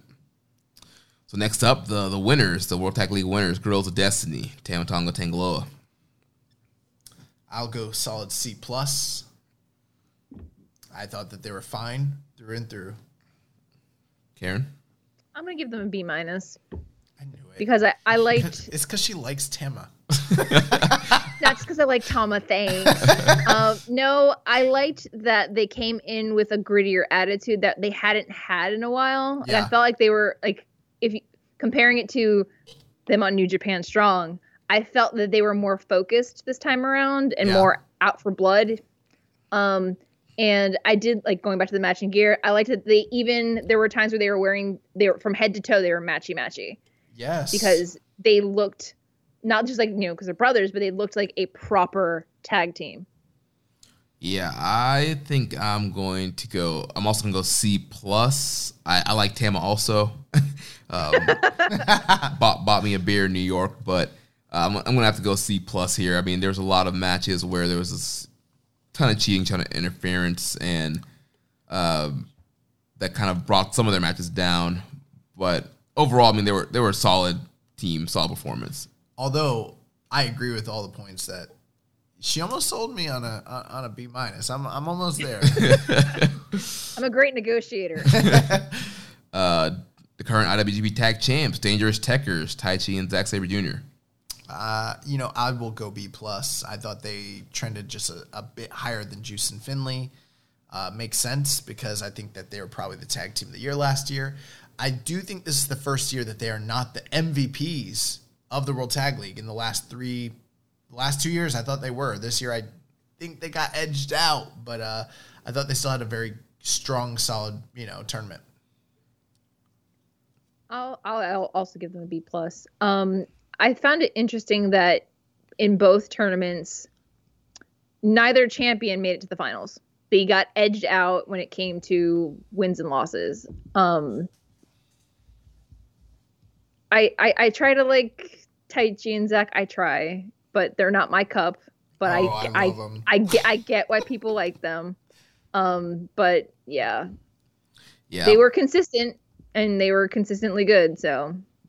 Yeah, I'm also going to go B+. I'm a big fan of Dangerous Techers also, and I thought they were very versatile in this tournament. There's a lot of matches where they kind of had to play that babyface role, and they would have to get the heat on Zach and get the hot tags to Tai Chi, and then there was times where they were the dastardly heels and getting the heat on the babyfaces, and consistently having very good to great matches. Also, they were highlighted in a lot of main events and semi-main because they were the champions. So yeah, B+. I give them a B for the in-ring work. I give them the plus for the backstage promos. Next team we got is Shingo Takagi and Sonata. I'll start us off. I'm giving them only a B+ as well. So I didn't think any team deserved an A, to be honest with you. I didn't think anyone was consistent enough to be like, you're at that level. But this is my MVP of the entire tournament. I thought they had the best matches throughout the tournament, just through and through. And yeah, just really good team. I'm going to give them an A-, and hear me out, because even when they lost, they never looked weak. Like all their losses made sense. One person wasn't the designated, you're going to eat the pin, you're going to deal with it, you're going to be fine with it. I found them to be a very balanced tag team for it being their first time properly tagging since, the era of Sana Evil. So, right. And storytelling in the ring and their backstage promos, or Sonata's lack of backstage promos, it left me wanting more. And in World Tag League, there weren't many matches, or unfortunately many of these pairings that gave me that feeling. Yeah, you made a great case there. You could talk me into the A-, but I think I'm also going to go B+. Definitely agree with you, Josh, that they were the MVPs of the tournament. I thought they gelled together very well. And Shingo's a guy we talked about. He's a guy that's going to give it his all, regardless of what type of match it is, what place in the card it is. And I thought his energy helped elevate Sonata, and Sonata kind of fed off of his energy and improved his performances in this tournament. So, yeah, B+. So, the next up, Tomohiro Ishii and Toru Yano. I will go, I'm going to go B- with them. Why? I've spent so much time talking about them throughout the year. It's Ishii and Yano. They were good. B-. I was gonna go with a C+. I find their dynamic fascinating, because it's probably the most colorful character within Chaos, with the most serious character in Chaos. But they never play off of it in any way. It just correct. happens to exist. It's like it's kind of like Mega Aces. You got two great wrestlers that are just together. Like I don't feel like there was enough cohesion with them. Normally, they actually usually have really great tournaments. This time, I thought they just had an average tournament with a few really good matches. I didn't think they did enough to deserve a B, but I didn't think they were bad enough to deserve a C. I think that's why I went B-. That's my whole thinking. I'm with Karen here. I'm going to go with C+. I thought, honestly, when Ishii was in there, Ishii was great, but I do feel like Yano was maybe more on the downside when he was in there. It was I know his shtick, but I definitely think like their matches were more goofy than they typically are in previous World Tag Leagues. Like you mentioned, normally they're like one of the serious contenders. They're one of the best teams in the tournament usually. They're former IWGP Tag Team champions. How? I was expecting a little bit more from them. So yeah, C+. I think the hard part is that I felt like their tag team was eclipsed by Yano's campaign for King of Pro Wrestling. Yeah. And his David Starr length intro. Yeah. It used to be cute when he had just the DVD to sell, or just the Nobori Betsu tourism ambassador. But his intro is now so long that I'm just like, get on with it. This man's getting all the gimmicks out here. And she's just like, all right, I was ready to fight 5 minutes ago. Why are we still doing this? Right. All right, fine. C+. You guys talk. No, you don't have to change your mind. No, it's fine. C+. You guys talk me into it. Whatever. Fine. I'm stupid. You guys are smart. Whatever. Nobody said you're stupid. The next team and the other Chaos team of Hiroki Goto and Yoshihashi. I guess I'll start us off. How about this one? B-. Because I thought they were a little bit better than Ishii and Yano. Yeah, I'm gonna go flat B. Once again, Yoshihashi's on this. This the end of this year, he's been on this campaign to be better and to keep getting back up and keep fighting. And we saw his great G1, this never 6-man title run that they've been having with Goto and Ishii. And, I thought both of them looked really well together, worked well as a team. And, we're solid. So, flat B. I too will give them a flat B. I feel like both of them, these are, well, Goto is getting back to the Goto that I always heard about, but as a newer fan, haven't really seen much of. And then, as you said with Yoshihashi's on this, I want to be G1 Yoshihashi winning all the things all the time, and I'm here for it. He's fired up. I think they've put more thought into their tag moves together. Like there was a lot, they started doing a lot of their moves or combining their moves to make it feel very cohesive. Yeah, I agree with that. But I feel bad for Ishii because he's kind of like the odd man out even in their little trio. Yeah. Something really big happened on Impact just now with Kenny and them. I don't know. I'm trying to find out what it is. It might even be like New Japan related. I don't know. I'm trying to see. So the next team, the Empire team of Great Okan and Jeff Cobb. For them, I'm gonna go B. I'm not quite B+, but I thought they were fantastic throughout the tournament. I thought they worked a different style than everybody else. I thought they were a breath of fresh air, and they got over, especially Okan, much to the contrary to what you might hear from some certain wrestling raiders and journalists who saw him twice over the past, few months and formed an opinion, and that's the narrative that's being spun. This man Okan's going to be a star, and so is Jeff Cobb, so. I'm going to give them a solid B. I love that this year Jeff Cobb, compared to his previous World Tag Leagues, this is probably my favorite. Largely because in his role as the Hatchet, he's showing more personality and less comedy. I mean, I love cuddly comedy Jeff Cobb, but this like grittier Jeff Cobb, I'm really like all in on. And yeah, it made me pay attention to Okarn a little bit more, because at the offset of his return, like his time before he went on excursion was a time I wasn't watching. I hadn't started watching New Japan just yet, so I wasn't familiar with him. So this gave me an opportunity to pay more attention to his wrestling, and so solid B. Yeah, I'm also going to go a solid B. Like I've said the last couple of weeks, I definitely enjoy Jeff Cobb in this heel role. Definitely feel like it suits him better. He's been having better performances, and I thought him and Okan gelled really well together, with this also being the first time they're teaming. And like you mentioned, Josh, it's a different style than everybody else. It definitely kind of stood out to me. Also, they didn't really have any like blow away great matches, so that's why I kind of had them in that B range. So next, I found Josh's nugget of what he wanted to know. All right, on Impact. I found out what it is. It's not New Japan related.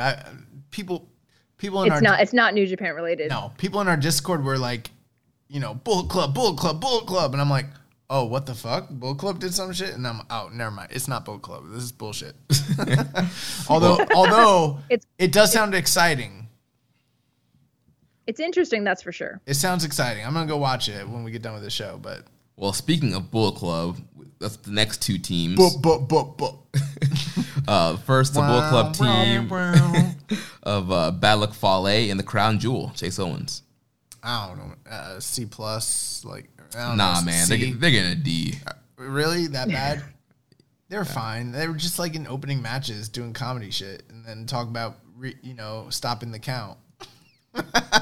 I don't know. It doesn't matter. They're fine. Where are you going, Karen? I thought Fale. C-. They showed up. They did their job. They left. Yeah, C- is fine. There's nothing particularly outstanding about any. Fale wasn't as bad as he normally is. Chase looks great. He lost a lot of weight. He looks really great. Chase wasn't as good as he usually is. He looks worse than he used to. So it kind of evens out. C- is fine. Fine. I'll C-, whatever. They're doing the best they can. We've seen some truly horrendous Fale teams in the past that were way worse than this. That's true. So the other Bullet Club team, Evil and Yujiro Takahashi. C. They're fine. Yeah. And a lot of cheating this up. I did like Yujiro pulling that fast one on Chase by saying that Peter was here. Yes, that was hilarious. Again, because she's the real leader of Bullet Club. But there wasn't anything particularly outstanding about their matches. They were very formulaic, lots of Dick Togo. Yeah. Then last but not least, Hinares, Hiroshi Tanahashi, and Toa Hinare. I'll go B-. I could even go C+. I don't know. I'm somewhere between there on them. I think I'm flat B on them. I will not go any lower than a flat B. On principle. I mean, I thought they were great. I mean, like, they put in good work, but I just didn't think they were given as many opportunities to be great. I mean, they had the really, really good match with LIJ. That kind of stands out. I thought the thing is, Tanahashi was kind of just MIA most of the time. Like, Hinare was shouldering almost all the work, and he looked awesome, but he was also eating most of the falls. Like, I don't even know Tanahashi should even been in this. They probably didn't want him to be in it. He probably just was like, I'm going to do it. But I'm not going to tag in very often.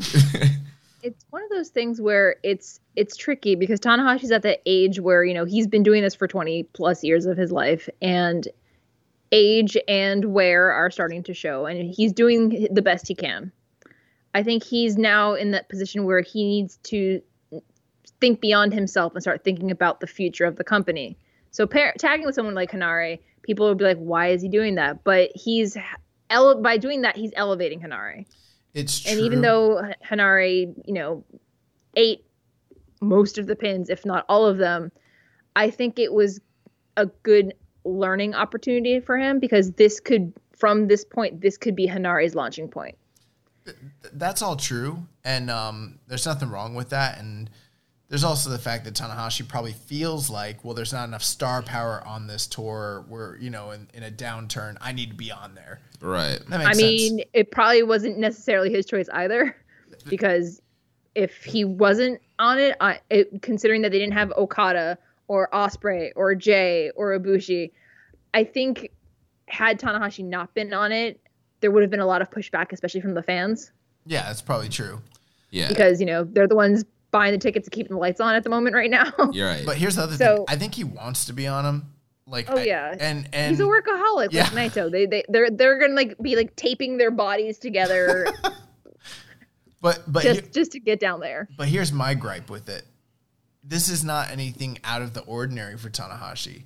This is like a decade's worth of tag leagues where he's never going to win them, but he comes out here with a partner, and this is just what happens. It's like whoever's teaming with Tanahashi in the tag league, it's kind of a blessing, but also a curse. It's like the kiss of death. Like, you're going to eat a shit ton of falls because you're not going far because it's not a real tag team. Right. You know, so that's sort of my thing. It's like, I kind of know what to expect with a Tanahashi tag league. And it's like, there's nothing wrong with it because the Tokyo Dome is right around the corner. So it's just them's be the breaks. It's a necessary evil. Yeah. Because that was the only way that they were going to be able to set up Okan's match. Right. Yeah, that's what I was going to say. That they definitely wanted to do that angle of Okan towards the beginning and then also towards the end of the tour. So, yeah, they needed the ace on there. But I said all that to say this. It's hard for me to praise a team that Tanahashi has during Tag League when I know what the deal is. You know, and it kind of kills a lot of the anticipation. It's like, oh, he's going to be at the bottom of the block. They're going to eat a lot of losses. And Tanahashi will do very little because, you know, the dome's around the corner. Right. Well, now it's time to transition over to the Super J Cup. Live, Jeremy. The live Super J Cup. They made liars out of us. They did. A lot of people they made liars out of. Two questions real quick before we jump into the action. First from Viking Pain says, I know that the English isn't his first language, but my God, Alex Kozlov is bad. He's not funny or witty like Gino or knowledgeable like Rocky. He's just bad. What are your thoughts on Kozlov? Ditto. I pretty much agree 100%. I thought maybe as time went on, he'd grow into the role and get better. Now, I will say this. I don't know that they're calling everything live when they do the recordings. I don't know how much post work is actually being done, but I imagine that because most of this is being shot all in bulk, all in one day. I don't know how much, like how many reps he's really getting to grow into the role when it's all being done on one day. But with all that being said, yeah, he sucks. What do you think, Karen? To touch on that, I think if I'm not mistaken, they were batch taping a lot of the New Japan Strong show, so it was like 2 or 3 days of nothing but taping. So there isn't that much time, even if with someone who is as amazing at his job as Kevin Kelly is, without the ability to constantly practice, especially when it's not your first language, it can be very difficult. Comparing him, I think the comparison to Gino and Rocky is very unfair, largely because when they're all on tour together traveling in Japan, they're traveling for weeks at a time, if not, up to 6 weeks or 2 months at a time. And they're working together nearly daily or every other day. So there's that constant contact, that constant ability to practice, improve, exchange notes. So I don't blame Kozlov's ability as a second language speaker, or that, that he's not funny. It's just that he probably needs more practice or more opportunity to hone his craft. Yeah. Because it's one of those things where a lot of people aren't naturally charismatic or naturally funny. It's some people are, like take me for example, I'm stumbling over my words right now. Some people are able to do that very fluidly and very naturally, but it takes practice for most people.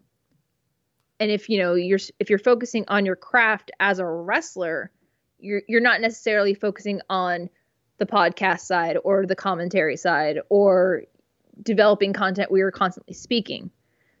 Cutting a promo and doing running commentary for hours at a time are two different things. Right. It's like a sprint versus a marathon. The training's different, even though the occupation's the same. Yeah, I definitely think he would also benefit with more reps and outside like the batch kind of tapings they're doing. But yes, based on what we're getting right now, it hasn't been the best. There are certain lines where he does pop me. I do think he can be funny. But yeah, there's still a lot of work to be done there in that role. Yeah, but I mean, Lanny Poffo popped me a few times too. Oh boy. The champion of the English. The next question here from Reddit user, why did you do that, bro? Said, who did New Japan think they were fooling presenting the Super J Cup as a live show? You. And me. And literally all of us, because we all were like, well, they're saying it's live, so it's going to be live. And then the funny thing is, like, TJP, Chris Bay, people like that, they're all on it. We're like, oh man, those those shows over for Impact, they must be taped because we know the J Cup's live. Turns out it's all taped. That show's taped. Our show's taped. Yeah. Only the AAA was live. Right, and Leo Rush was on the AAA show, so that was another giveaway right there. Man, these guys, these workers, these carny. Well, let's run through this tournament real quick here. So, opening first round match, we had Impact's Chris Bay defeating Clark Connors at 9 minutes and 36 seconds. So, a similar fate for Clark as in last year's Super J Cup, being eliminated in the first round. Before we start that, a couple things I do want to say. I was overall a little taken back by the presentation. I thought that there would be something to kind of differentiate this show from Strong, just in terms of the ambiance, the look, and the style and everything. And there really was literally nothing. Like, pretty much the trophy and jacket on display. That was the only difference. There was a trophy and a jacket, and I already kind of don't like watching Strong because of the style of it. Like, I'm just like, man, it's just not that great. And so we got into this, and like, I made the mistake of watching this after watching Triple Mania, after watching World Tag League and Super J Cup, or Best Super Junior. So I'm watching this. When did you sleep? I watched it the next morning. Oh, okay. So then I was like, oh, okay, here we go. Chris Bay, Clark Connors, cool. But and then also I had high expectations, very high expectations for this show, because I was like, oh, I mean, look at the lineup, it's gonna bang, and it didn't live up to what I was hoping for. But with this match, I think we anticipated last week. Chris Bay, big star in Impact, current title challenger. I saw a lot of New Japan fans and fanboys saying Clark Connor's going to run through him. I'm like, there's no way they're loaning Chris Bay to New Japan for him to lose to a young lion in the first round of a tournament match. But I thought the match was very good for what it was for 9 minutes. And I thought both guys looked good. And I thought, Chris, he made a little impression for me. Yeah, I thought it was a solid opening round matchup. I do agree with your sentiments on the presentation. Essentially, it was just a strong 1.5 show. But like, a different kind of layout, different kind of look. But I guess I understand with the situation we're in that they had to do it that way. But yeah, I thought this was a good opening matchup here. One reason too, I started thinking it might not be live is because I listen to a lot of podcasts that are set over in like California. They're like, everything's shut down here now. They're like in the middle of another lockdown. I'm like, well, where are they? I thought it was still live. So I was like, they must have moved the location. There's no way they could be doing it in California. And then I'm like, oh, it's the same set. Oh, it's not live. Because that's wait for it. The studio. Oh, there it is. Yeah, the studio they're filming at is shut down now. Yeah, so there's no way they could have done it if they had actually tried to do it live. Yeah. I'm trying to think back to last year's New Japan Cup, and I felt like the matches were a bit longer. And I think that's the one thing about the Super J Cup this year. I felt very underwhelmed by it, despite the amazing potential for it. Yeah. Yeah, because I think also, they had 3 nights last time. time. Last year it was split up in 3 nights. Also, we had crowds, so there was longer matches. Obviously, better reaction, better atmosphere. I went to 2 of the 3. It was amazing. This kind of reminded me of like one of those King of the Ring pay-per-views, those like early round matches, like 5, 6, 7 minutes. They just kind of roll through and you're like, oh man, Stone Cold versus Shawn Michaels. That sounds awesome. And then it's like just kind of okay. And you're like, okay. It's like, that's it. So what did you think of Chris Bay and Clark Connors, Karen? I think it was a good learning experience for both of them because, this was Chris Bay's debut in New Japan, to my knowledge. And Clark Connors, he needs to graduate from that young lion status. So I was kind of hoping that I was hoping for a time limit draw on this one, but that would have eliminated both of them. But it was good, but I just feel like there could have been more. Yeah. I think that's going to be a reoccurring theme throughout the show. The next match, so Chris Bay moves on. We had ACH defeating TJP, 9 minutes and 52 seconds. This is a match we've seen a couple times this past year. On commentary, I thought it was interesting. They acted like they had a lot of prior experience way back, kind of ignoring like the AAW match they had this year, kind of, ignoring like all the other matches they had this year as well. So, we've seen some really, really, really good matches between these two guys, even just very recently in Chicago. And I was sort of thinking like, if they cut out some of the fluff and some of the gaga from that match and just like boil it down to the hits, we might have something really good here. Unfortunately, they didn't really do that. They kind of just kept a lot of the gaga and a lot of the fluff and threw a little bit of the hits in at the end. And it was just sort of like, it was a lot less than it could have been. Yeah. I think we both thought it was going to be like the match of the first round. Yeah, and it was just kind of there. I agree completely. I think the hard part for me is that for ACH and TJP and Leo Rush to an extent as well, I feel like they still have that. They've had to reprogram themselves when they were in WWE, and there's residuals of that still affects their wrestling now. Like they haven't gone completely back to their indies where they don't have to worry about camera angles and any of that stuff. So it was, it could have been it could have been realistically a finals match, and it just did. It was what it was. I was kind of like, oh, okay, it's good enough, but nothing to write home about. Yeah, and I'm sure, it's opening round match. I'm sure TGP. That's what I'm thinking. TGP is like, let's do a quick 10 minutes, brother. Get in, get out, get our spots in. That's exactly what I don't think it's for a lack of like ability. I think it's just they're like, first round. We're getting 10 minutes. There's no crowd. It's being taped weeks in advance. All right, brother, let's do this. What was the time limit for these matches? Like 30 minutes? I don't know.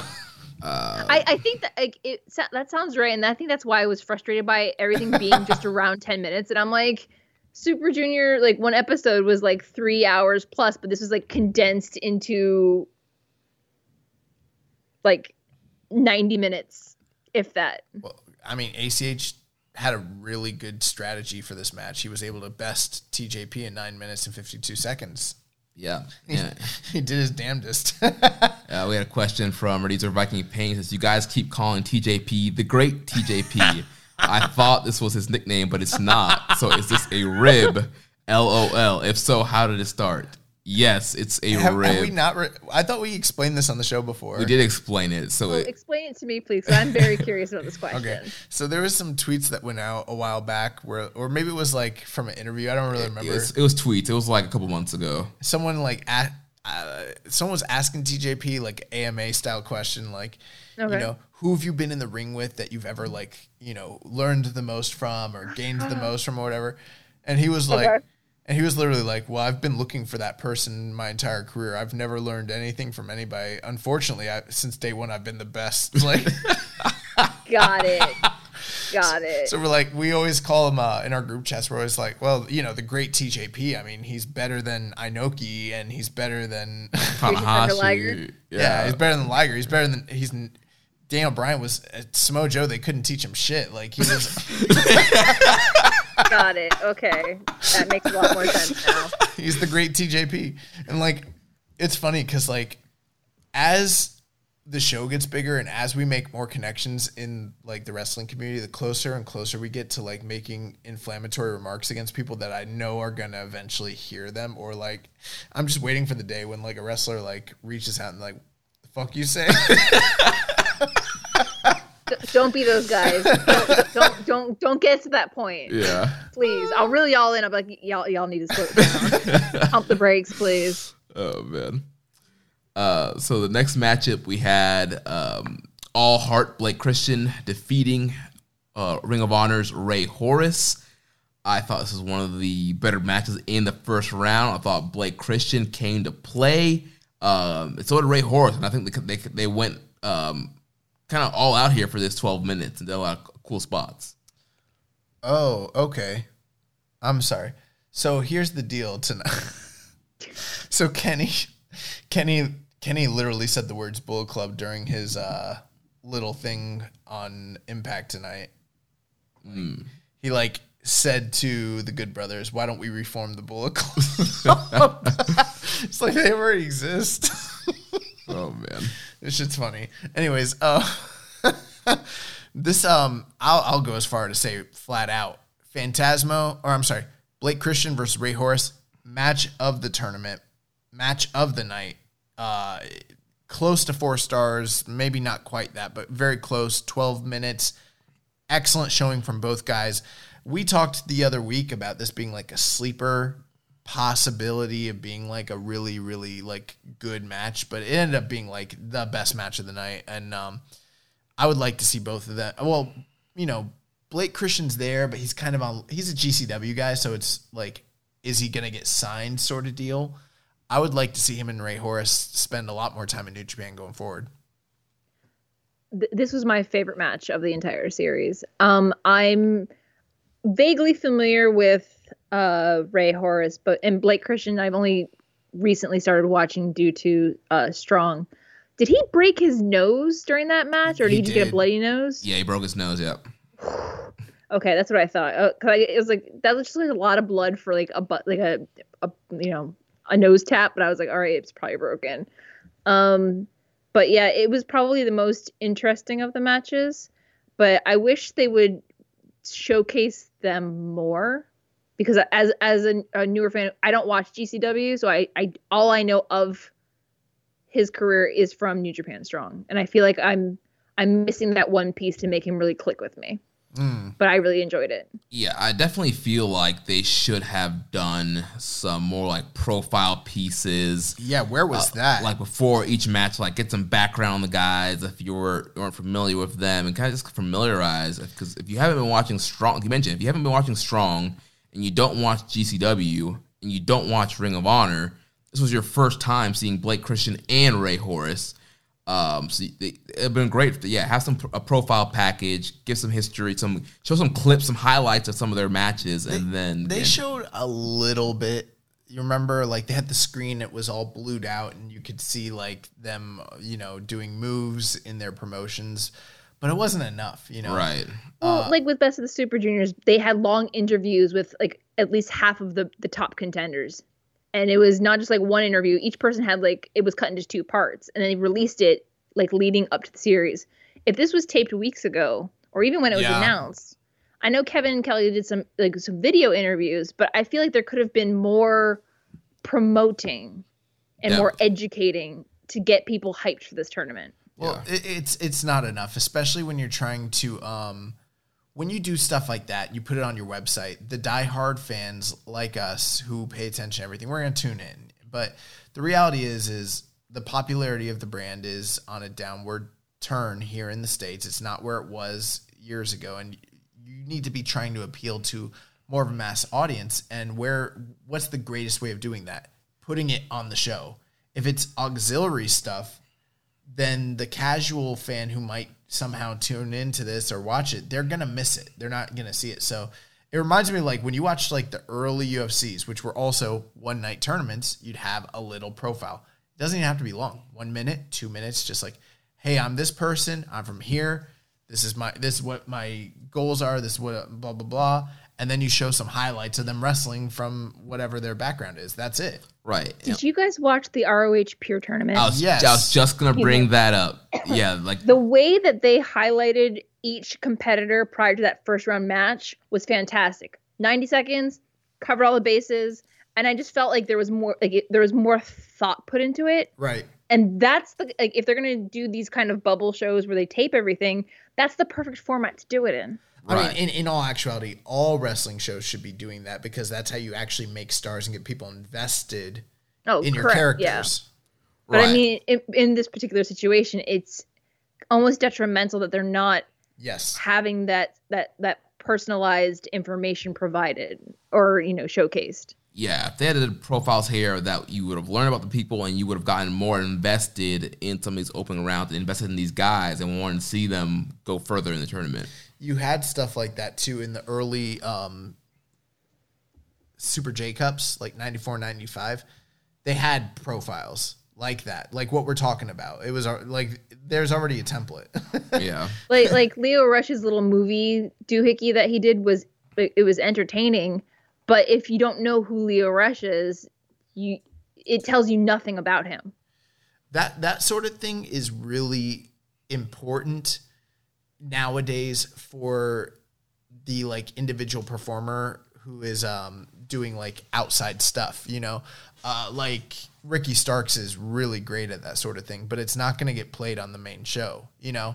So you need to have something that is for the product that's on the main show that like makes sense and is really translatable.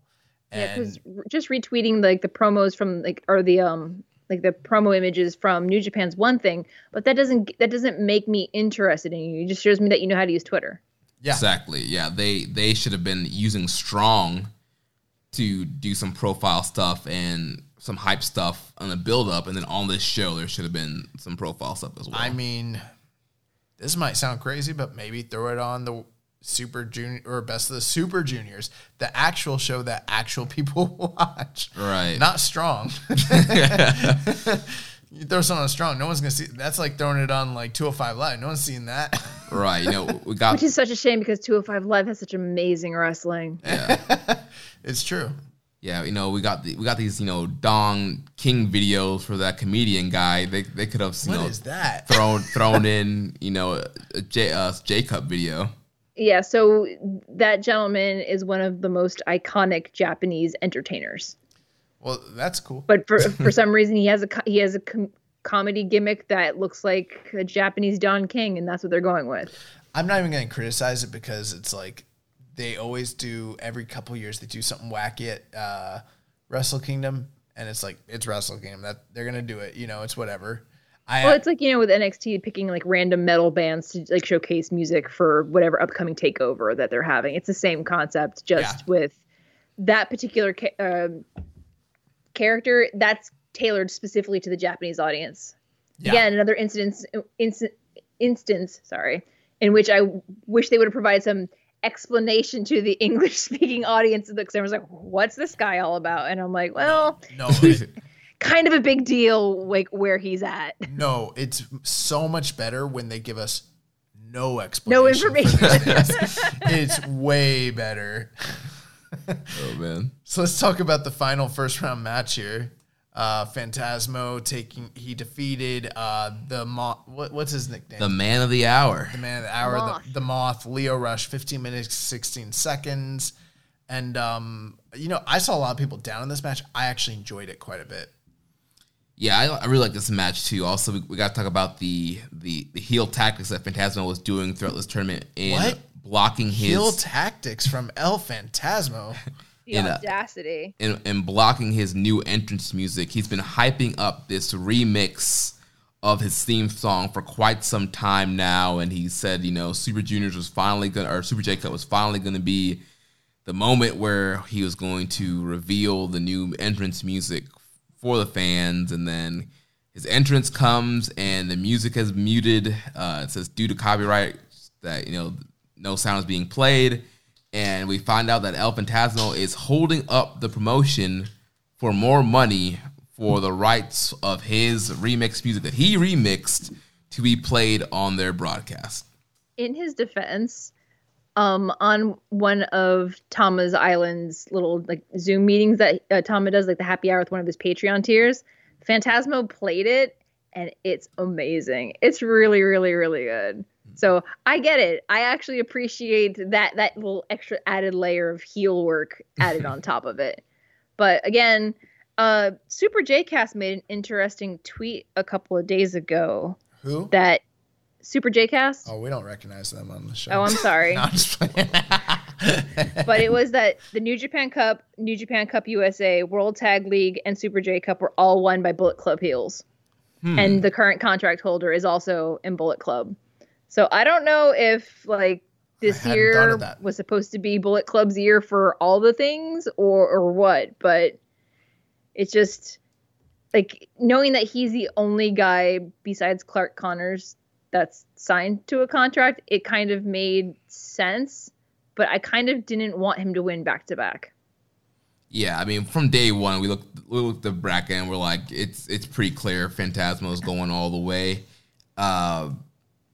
But back to this matchup. Yeah, I really did enjoy this match. It was an interesting story of, Phantasmo not having a match since, February or March and kind of having some ring rust and, purposely messing up some of his signature spots, the rope walking spot, and a couple other spots he was trying to pull off, the nip up spot, and, just showing that ring rust and eventually, throughout the match, trying to have him build back up to that and using shortcuts to get the better of Leo Rush. One of my favorite things was listening to one of the recaps. Brian Alvarez was like telling Dave Meltzer how like he thought Phantasmo might have actually had ring rust and that these might have been actual mistakes. And I was like, what? I was like, weren't you a professional wrestler? Like, you can't tell that this dude is clearly, like, the first time I saw him fall, I was like, oh, that's part of this. Like, that's clearly part of the story because El Phantasmo, first off, it was taped. So why would they leave that in there? You know, if they could have reshot it, if it was, It's live. It's live. It's live. But, and then they, like, worked it into the story, and that's, like, what Dave Meltzer was, like, telling Brian. Brian's like, well, I think the first one was a mistake, and then they decided to, like, improvise and then turn. And I was like, no, they didn't. Yeah, that was the story of the whole match. That was the story of the match. I thought this actually had the best story, quote unquote, overall of all the matches. I thought Leo Rush gave a good accounting of himself. Not enough to where, like, if I were seeing this as a first-time viewer and I'd never seen Lio Rush, where I'd be like, I definitely want him back. You know, I think people who are familiar with his work are like, oh my God, I want Lio Rush in New Japan, especially with the comments that he's made recently talking about that always being a goal of his and he wants to be here, which I hope that ends up being the case. But I wasn't, like, overly impressed with this match, but I still enjoyed it for what it was. I thought it told a good story. You know, the fact that one of them's been active, one of them hasn't, and he wasn't able to really beat Lio Rush without having to go to his bag of tricks, because otherwise he was too rusty. Yeah, Lio. Sorry, go ahead. No, go ahead, Karen. I was going to say, well, also as the defending champion, he also has the most to lose in this entire situation, which is that ticket to Wrestle Kingdom. Right, and that would have been a huge upset for the, reigning, last year Super J Cup winner to go out on the first round. Well, I think, too, one reason I was so intrigued by this match is because there was that element. Like, they put the spotlight on Lio Rush. They did they showcased the video that he put out. There was a lot of tweets about the interview that he did, and I was like, I mean, if you wanted to, like, really make him, you have him be ELP in the first round, and, like, if he is signed or sticking around, there's your ticket that he's made night one, and I thought that this was the most intriguing of all the first round matches, and I thought whoever won this would probably win the tournament, which turned out to be true, but I was kind of hoping Lio Rush might be ELP, honestly. Yeah. So, yeah, Lio went for the final hour frog splash. Fantasmo got the knees up, pushed Lio into the referee while the ref was down. Punch to the balls, roll up, 1, 2, 3. Just like last year, Super J Cup, ELP gets the win, knocks out Lio Rush. I did have a couple questions here. First from Rambo and Slam Pig says, Lio Rush has been very public regarding the desire to work for New Japan. What would be your dream matchup for him if he did come over for some tours? Hiromu. Yeah, I think Hiromu is definitely the easy answer. Yo, Robbie, and Uemura. I would also say Taiji Ishimori. Yeah, Ishimori from a speed perspective, because they're like two of the fastest wrestlers out there aside from Darby Allin. Like those. I'm afraid Ishimori's Cypher Tataki would probably shatter Lio Rush's like tiny frame. That's like my trifecta or trinity of like speed wrestlers out there. Like those are the three fastest guys probably in wrestling today. So I mean, I'd probably like to see that. Next question from Viking Pain says, do you guys think Lio Rush has a future with New Japan? It seems like they went out of their way to protect him in his ELP match, and well, the Empire does need a junior ace. I mean, I definitely think with Lio being so open to wanting to work with New Japan and kind of being a top name that U.S. fans recognize, I definitely think they could leverage him to kind of help with the popularity in the Western fan base.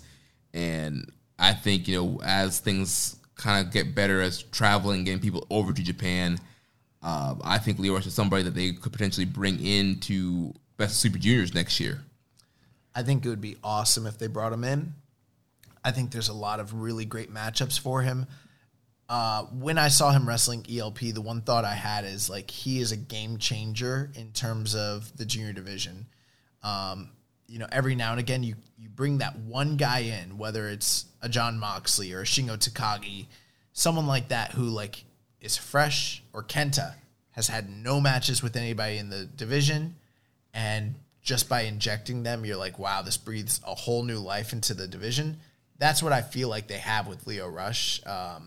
So I think it would be really great if he did come in. I'm not saying they need it necessarily, but I think it would be great for all parties involved.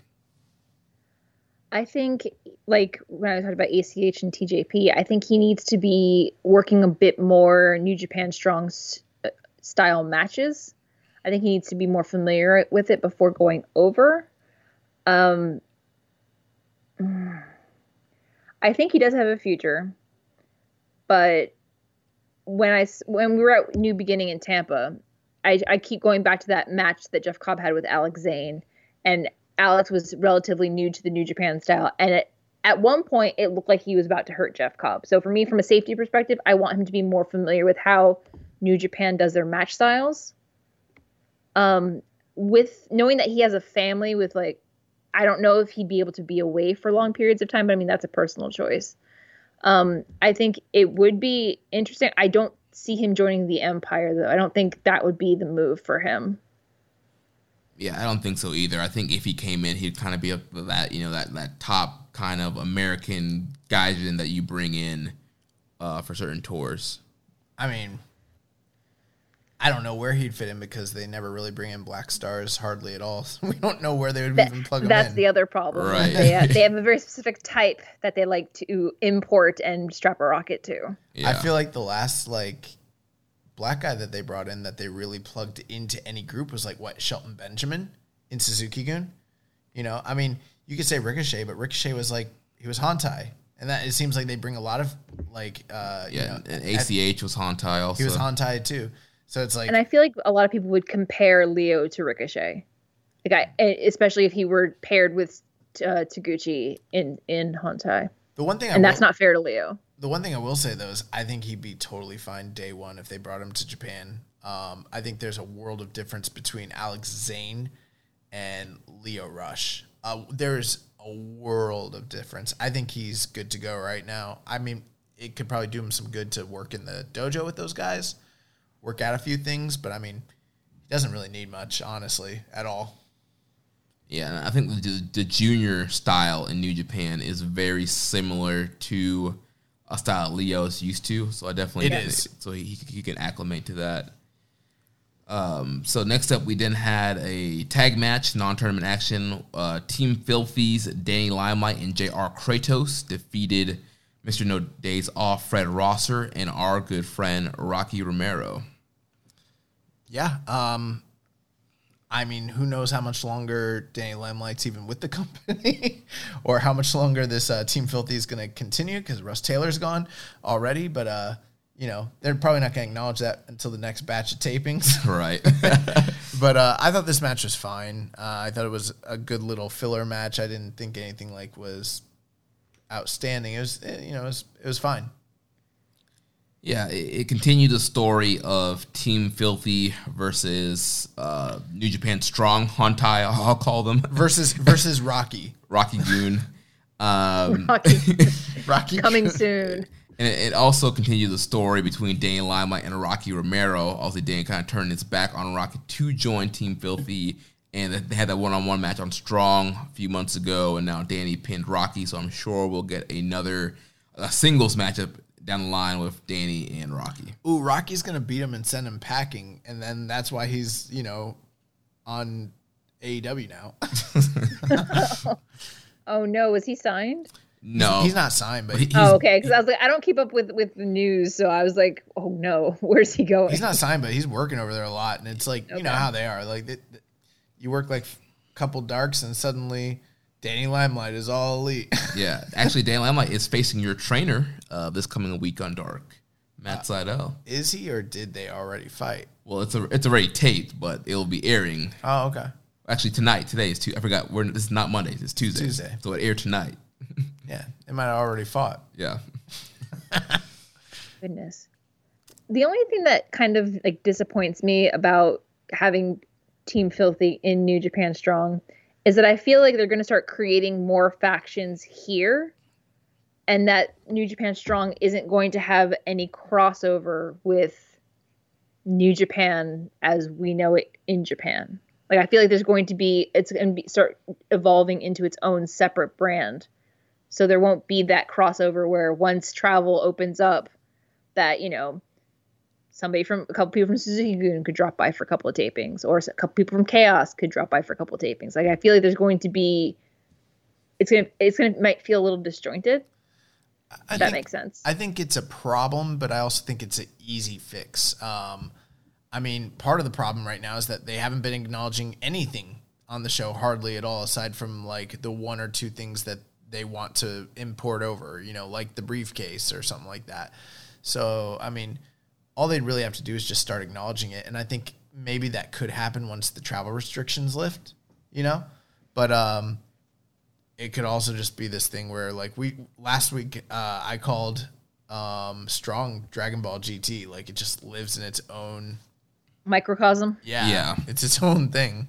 Yeah, I think that's definitely been a problem with it. And we've mentioned that before too. Yeah, I would like there to be more crossover. I like in Japan shows like them to mention stuff that's happening in Strong, especially now that the guys are over there. Like talk about what Kenta and these guys have been doing in America and vice versa. Just make there more crossover instead of it kind of end up being its own thing.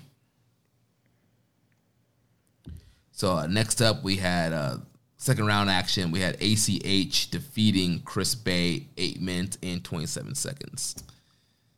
This is gonna sound crazy. I don't remember this match. Like Same. I don't remember it. Again, another match I was looking forward to, but again, they went out there only 8 minutes, kind of did their thing, hit some of their spots, and it was a fine matchup.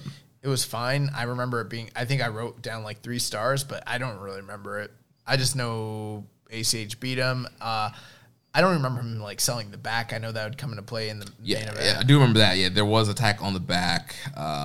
I don't even remember that, but he did. I know he won with the Midnight Star. What's his version of the 450? Okay. After that, we had El Phantasmo defeating Blake Christian 7 minutes and 24 seconds to move on to the finals. I thought that this was probably, in my opinion, Phantasmo's best match of the tournament overall.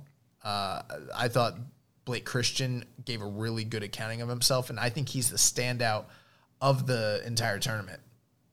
Definitely. And then we had the story here of Christian coming in with the broken nose, being very weakened from the match with Ray Horace, then Phantasmo kind of taking advantage of that injury. I just spent the whole match worried about his nose. Yeah, that looked like it was a pretty bad break there. But I guess, living the gimmick, he called himself All Heart. He didn't want to give up and brought the fight. As soon as the bell rang, he hit him with that missile drop kick, the shotgun drop kick to the corner, and really tried to bring it to Phantasmo. But Phantasmo once again just kind of out-weaseled him and weaseled his way to another victory. And then that brings us to the semi-main. We had the Bullet Club of Hikuleo and Kenta defeating the debuting Kevin Knight and the returning Ren Narita.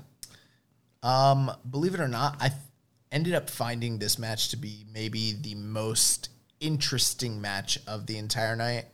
I don't know if it was from a match quality standpoint as good necessarily as a lot of the singles action we had, but I think when I look back on this card, like a year or two from now, this will probably be the match that I end up paying the most attention to because A, we haven't really seen Narita in a while since he left for Excursion, but B, this is the first time we've ever seen Kevin Knight, and this told us a lot about the progression and the current standing of both of these guys, and the work that they did with Hikuleo and Kenta ended up being from a just general interest standpoint. Like it just ended up being the most interesting thing that happened all night for me. Yeah, I mean, longtime listeners know we love Ren Narita, and I was very sad that we haven't seen a lot of him this year. So yeah, it was great to see him back. Thought he looked really good. And then new young lion, we got a black young lion. Did you ever think you would see the day? And Kevin Knight, who's apparently been handpicked by Shibata to be in the LA dojo, and also he's replacing Carl Fredericks, who suffered an injury and couldn't make this matchup. And so when did he suffer the injury? Yeah, when did this? Earlier in the day when he had his match with Jay White taped. Yeah. Oh, so like weeks ago? Yeah. So these people been false advertising him until the day of, like. Yes. Get out of here. But yeah, I thought Kevin Knight looked, for the first time seeing him, thought he looked really good. I'm looking forward to seeing his progression and seeing him integrated into the New Japan system. Bro, he was just like any other young lion. You see him for the first time. You expect them to be green. And of course they are, but they're way less green than you'd expect them to be. It's just, I don't understand the system, how they're able to produce guys that are so competent so early. They just are. And, he's an athlete. To steal a phrase, he has all the tools. Oh, man. But no, in all seriousness, I thought he showed a lot of fire, and I thought he came off very well in this match. I look forward to seeing him again. What's Kevin's background? Football, right? Didn't they say he was like football, track and field, or am I wrong? Honestly, it's kind of commentary is kind of a blur from the show for me. One of the things I've noticed is that when Shibata selects his young lions, he's not really taking somebody who's fresh out of college or fresh out of high school. They have some kind of background. Even Ren Narita, went through the Noge Dojo, and then he begged Shibata to give him another chance and teach him from square one. And Fredericks and Clark, they also had indie experience before going into the dojo.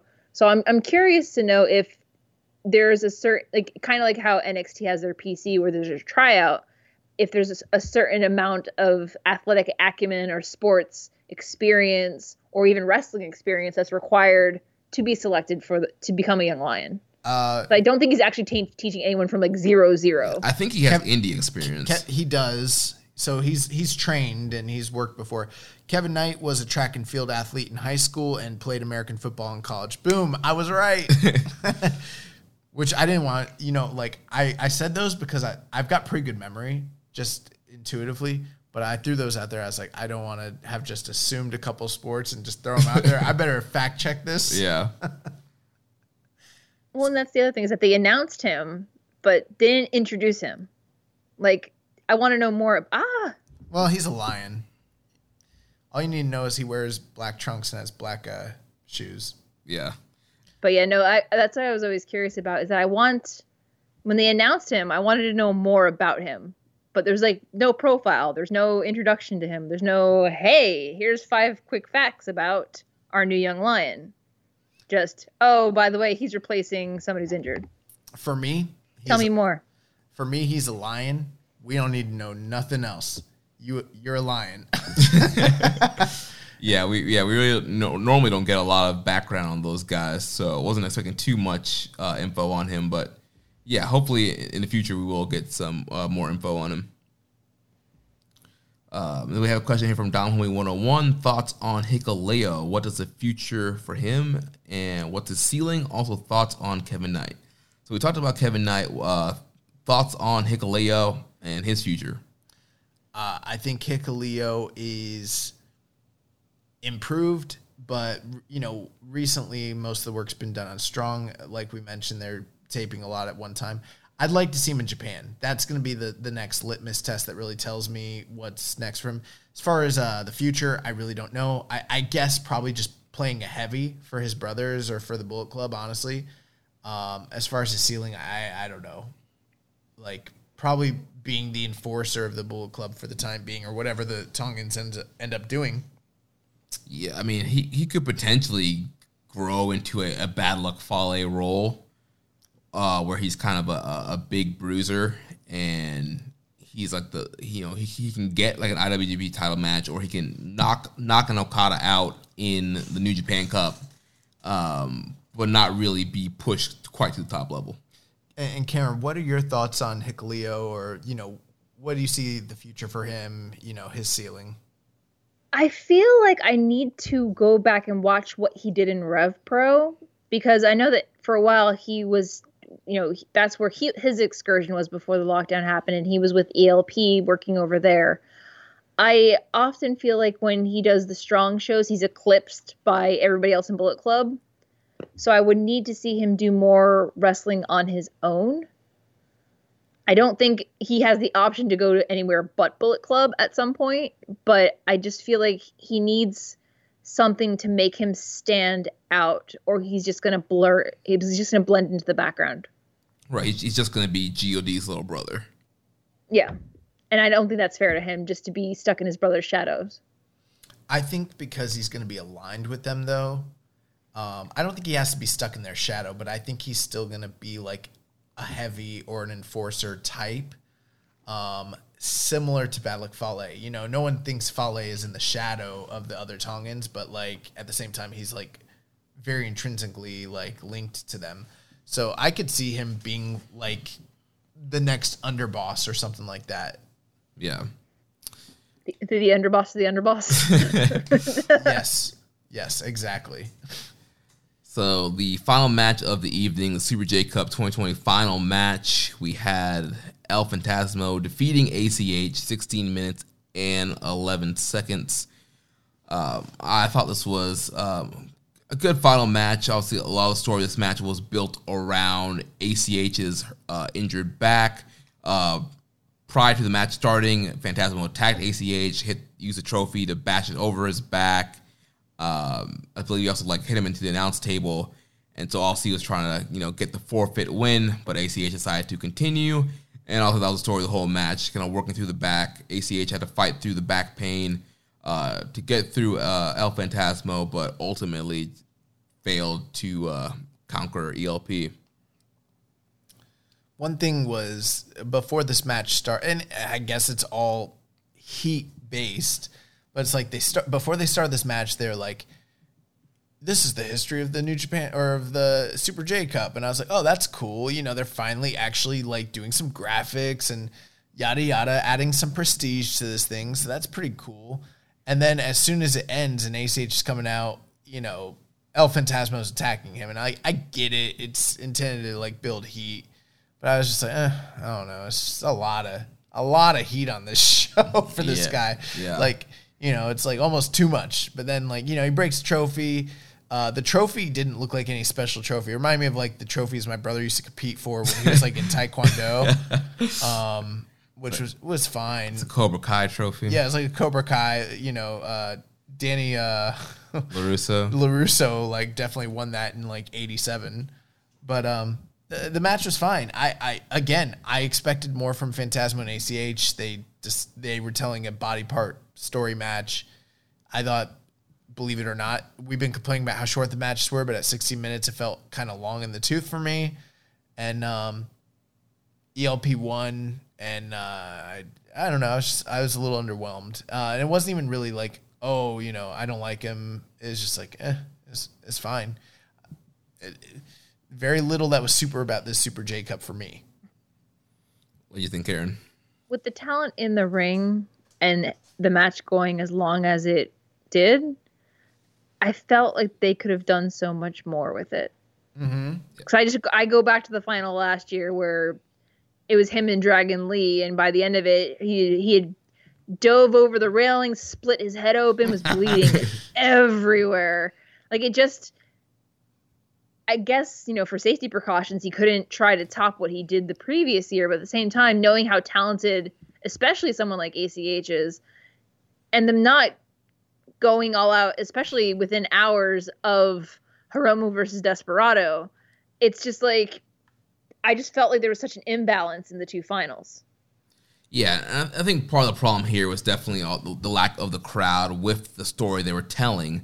They're telling the story of ELP being this dastardly heel and getting heat on ACH and working over the injured back. I feel like a crowd would have been really into that and would have been willing on ACH and trying to get behind ACH and really want ACH to win. And with the few near falls that ACH had towards the closing stretch, I think you would have gotten a lot of gas from crowds because they would have wanted to see ACH beat this dastardly heel ELP who's been cheating the whole tournament, similar to last year's tournament where you wanted to see Dragon Lee, get the win and at the end there. And so with the lack of crowd, I think that really hurt the story of this match. Yeah, I mean, my biggest problem here is this man hurt himself, split his head open last year, and Karen just wants more blood. I mean, she's a sadist out here. Hey, Blake, Give me more blood. Blake Christian gave you the blood for this show. Poor boy. Now, here's one thing I don't understand. So they said this show was live, but it wasn't live. It was shot weeks ago. But then ELP came out and called out Hiromu Takahashi. He did not call out. He didn't name him. He said, Mr. Best of the Super Junior winner, I'm coming for you. He did not once say the words Hiromu Takahashi. He just said, I'm challenging the Best of the Super Junior winner. He never said then Hiromu? He never reciprocated said the same Hiromu. thing. He said, Neither of them ever said the other person's name. right. Okay, because for some reason, I could have sworn I thought I heard him say Hiromu, and I was like, oh, shit, you know? Nope. He's like, Mr. Best of the Super Junior, I'm calling you out. Are you sure he didn't say Hiromu Takahashi before I'm sure that? you're listening because you heard Wrestling Observer. Alvarez said he said Hiromu. No. I thought that when I watched it already. No, he said, Mr. Best of the Super Junior, I'm calling you out. He's like, I want Wrestle Kingdom, Super J Cup winner versus Best of Super Junior winner. I'll see you there. He never said Hiromu's name. Okay. He was tempted to say it.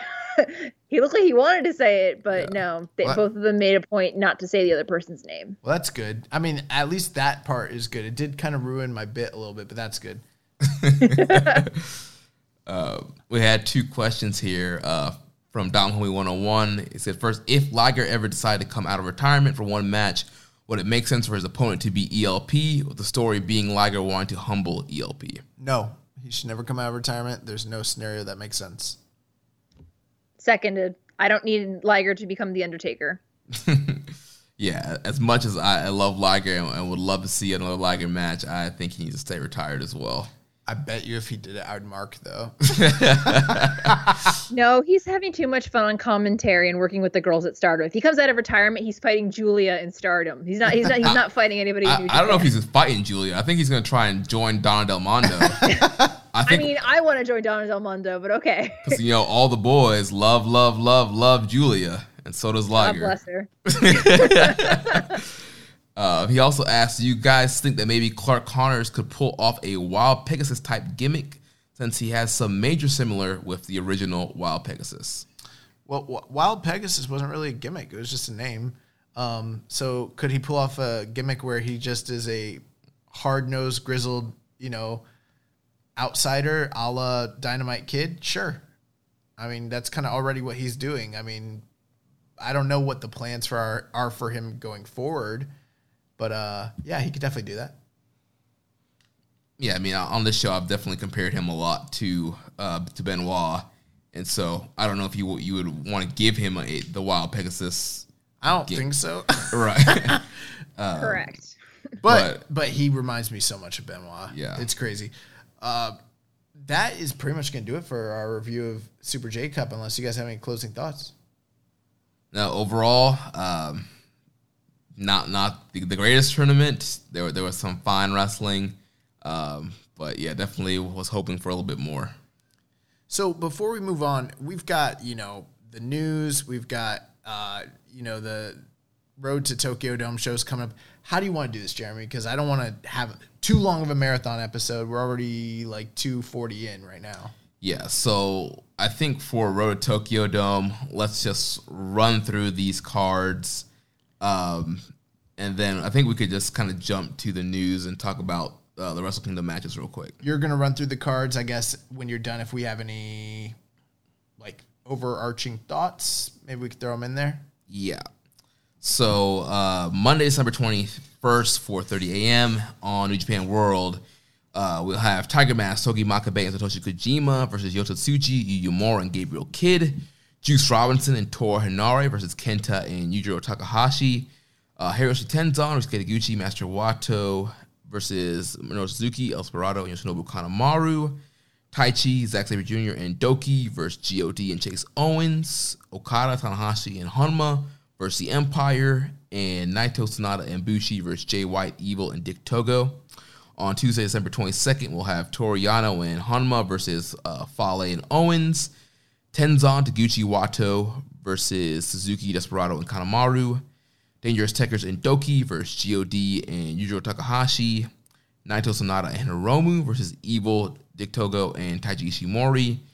Shingo and Bushi versus Great Okan and Cobb. And the main event that night will be Ibushi, Juice, and Sho versus Jay White, Kenta, and Gato.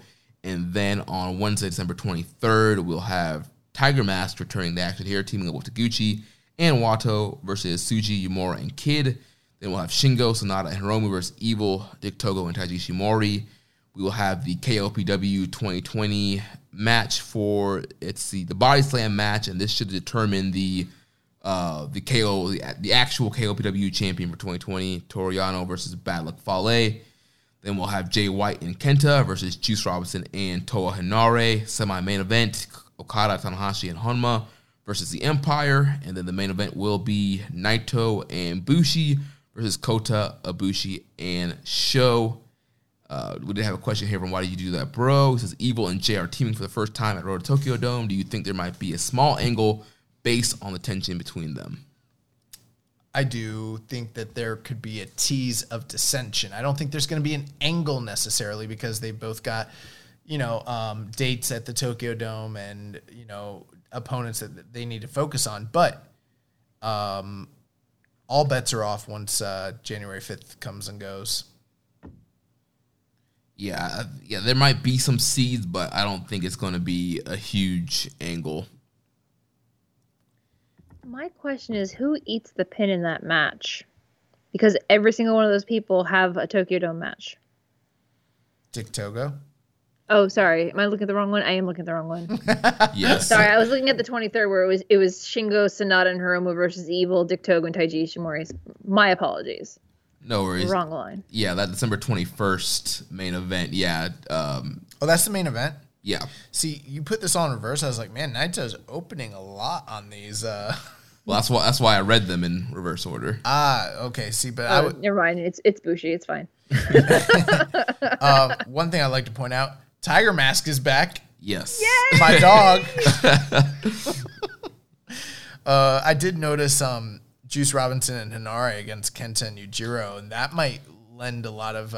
Juice is against Kenta all 3 nights in multi-man, so your assumption that there might be a match between the two of them, that might be one other singles match that they probably are setting up for the Dome. Maybe not for the Dome, but I would bet it probably is going to be on that show. Yeah, one of them. I also had a question here from our user Jim Manis. He says Yano versus Bad Luck Fale for the KOPW 2020 title on a Road to show before intermission. Not the provisional title. This will be the 2020 title. Question: how buried is the KOPW title? So buried they want us to forget about it once this is said and done.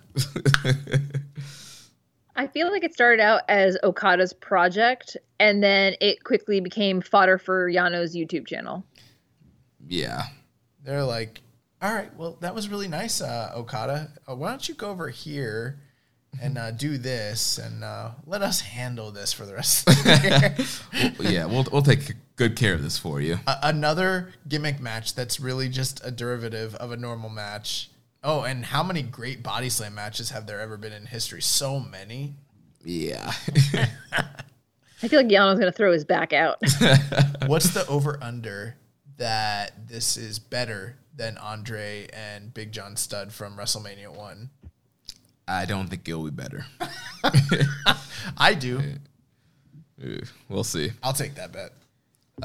Then real quick, last Friday's Strong, we had Clark Harms DKC defeating the Regal Twins, the Bullet Club team of Chase, Hikuleo, and Tangaloa defeating Finley, Juice, and Mysterioso Jr., Tama Tonga defeating ACH, and the main event was Jay White defeating Carl Fredericks. This coming Friday, Kenta will defend the briefcase against Brody King. We'll have PJ Black and Fred Rosser versus Tom Lawler and JR Kratos, Jeff Cobb versus Russ Taylor, and Rocky Romero versus Daniel Limelight. Man, the Empire versus Team Filthy, that feud just continues. It's great. So then moving on to the Wrestle Kingdom matches that were announced this coming weekend. So we already knew about Tetsuya Naito versus Kota Ibushi on January 4th for the double titles. We knew about Okada versus Will Ospreay. Newly announced, we got Hiroshi Tanahashi versus the Great O-Khan. We will have the Dangerous Tekkers defending against Guerrillas of Destiny.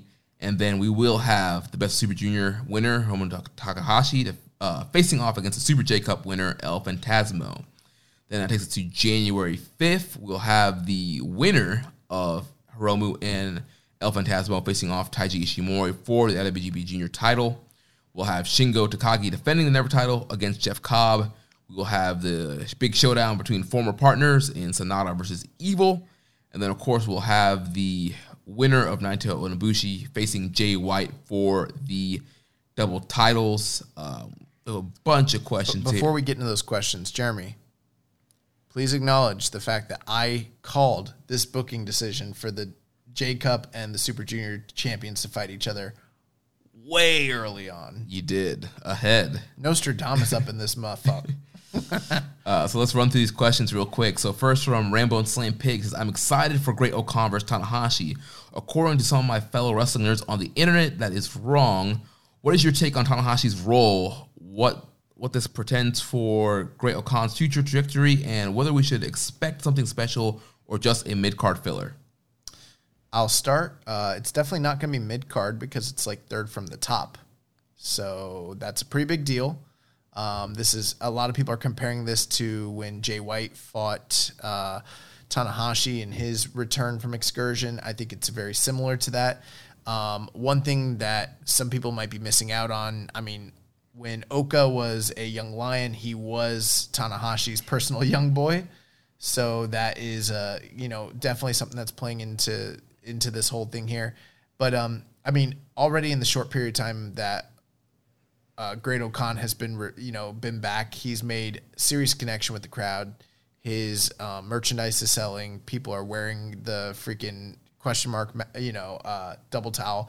And yeah, there were some things we criticized about the gimmick and about some of the work early on, but they started fixing it almost day one as soon as the World Tag League started.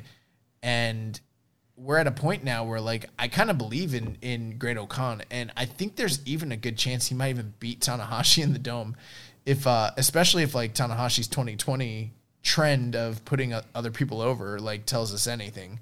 So I am excited for the match. I can understand why some people might not be excited for the match, especially if they're listening to the narrative that Okan is a charisma black hole. He doesn't have it, but I'll tell you what, the company's going with him. So, like, whether you like it or not, you better strap in because they don't kind of put the promotional, like, strength and machine behind a guy like this if they don't believe in him. And they've believed in Oka since day one. He's been Sugabayashi's one of his pet projects since they signed the guy. It was a major deal. It's been a major deal. We've been waiting for him to come back, and now he's back, and he looks awesome. And I don't know if the match is going to be good or bad because we haven't seen enough of him to really assess whether he's ready to go at that level or not. But regardless, even if it flounders, which I don't think it will, but even if it does, he's getting the Jay White treatment. And that's long and short of it. Like, this is exciting because you're watching a guy that they're going to push as a top star for years to come. You're getting to see the genesis of it, and you can say, I was there day one, because that is what's happening here. Make no mistakes about it. What do you think, Karen? Well, I touched on this earlier, is that Tanahashi's at the age where he has to start focusing on the future of the company. And part of that, unfortunately, as one of the gatekeepers of the company, is that he needs to start putting over talent that's junior to him. I'm still, like, I might be late to the Oka party. I don't know. But I don't think their match is going to be a bad one. My only concern is that after, the Empire throttled Tanahashi after their match, he did go for an MRI on his knee. But because he mentions it on his blog and on his podcast, but from what I gather, it's clear. But, the man's knees are being held together with love and energy. So I'm worried about him. Yeah, I think that's probably, him doing a little bit of work too. He wants people to be worried about his knees, and I'm sure that's going to be the main target for Okan that night, is going after the legs and the knees. And Tanahashi's incredible at selling his legs and fighting through that pain, so that should help with that match. And yeah, I think it's going to be a very good match. Maybe it might not be blow away, but I think at the very least it'll be very good, and it will help establish Okan. Like you mentioned, Josh, we saw with Jay White. Jay did not have the best match with Tanahashi that night, and look where Jay is now. And so I think this is going to be good for Okan. I think Okan is a star. I think he has charisma, and I think he's a very interesting player right now. And like you mentioned, Kerry, I do think Tanahashi is going to move into this role of where he is putting over younger talent, especially guys like Okan that he sees a lot of future in. Yeah, I mean, if you want to be one of the guys that, like, for instance, or girls or whoever, if you don't like him, that's your prerogative. but I'm telling you, they're gonna push him for years to come. That's just what's happening. And so because that's happening, and the company clearly has confidence in him to be able to do that, I think that everybody that has faith in him right now is probably going to be rewarded for it, because he's a special talent. We've seen that since his young Lion days. But I think a lot of the people who right now are buying into this idea that like he's not good and the company's making a mistake and what do they see in him, those people are going to look really foolish. So, I mean, we're kind of giving you an insider scoop right now that, like, if you don't know, you probably want to buy some stock in Oka. Yeah.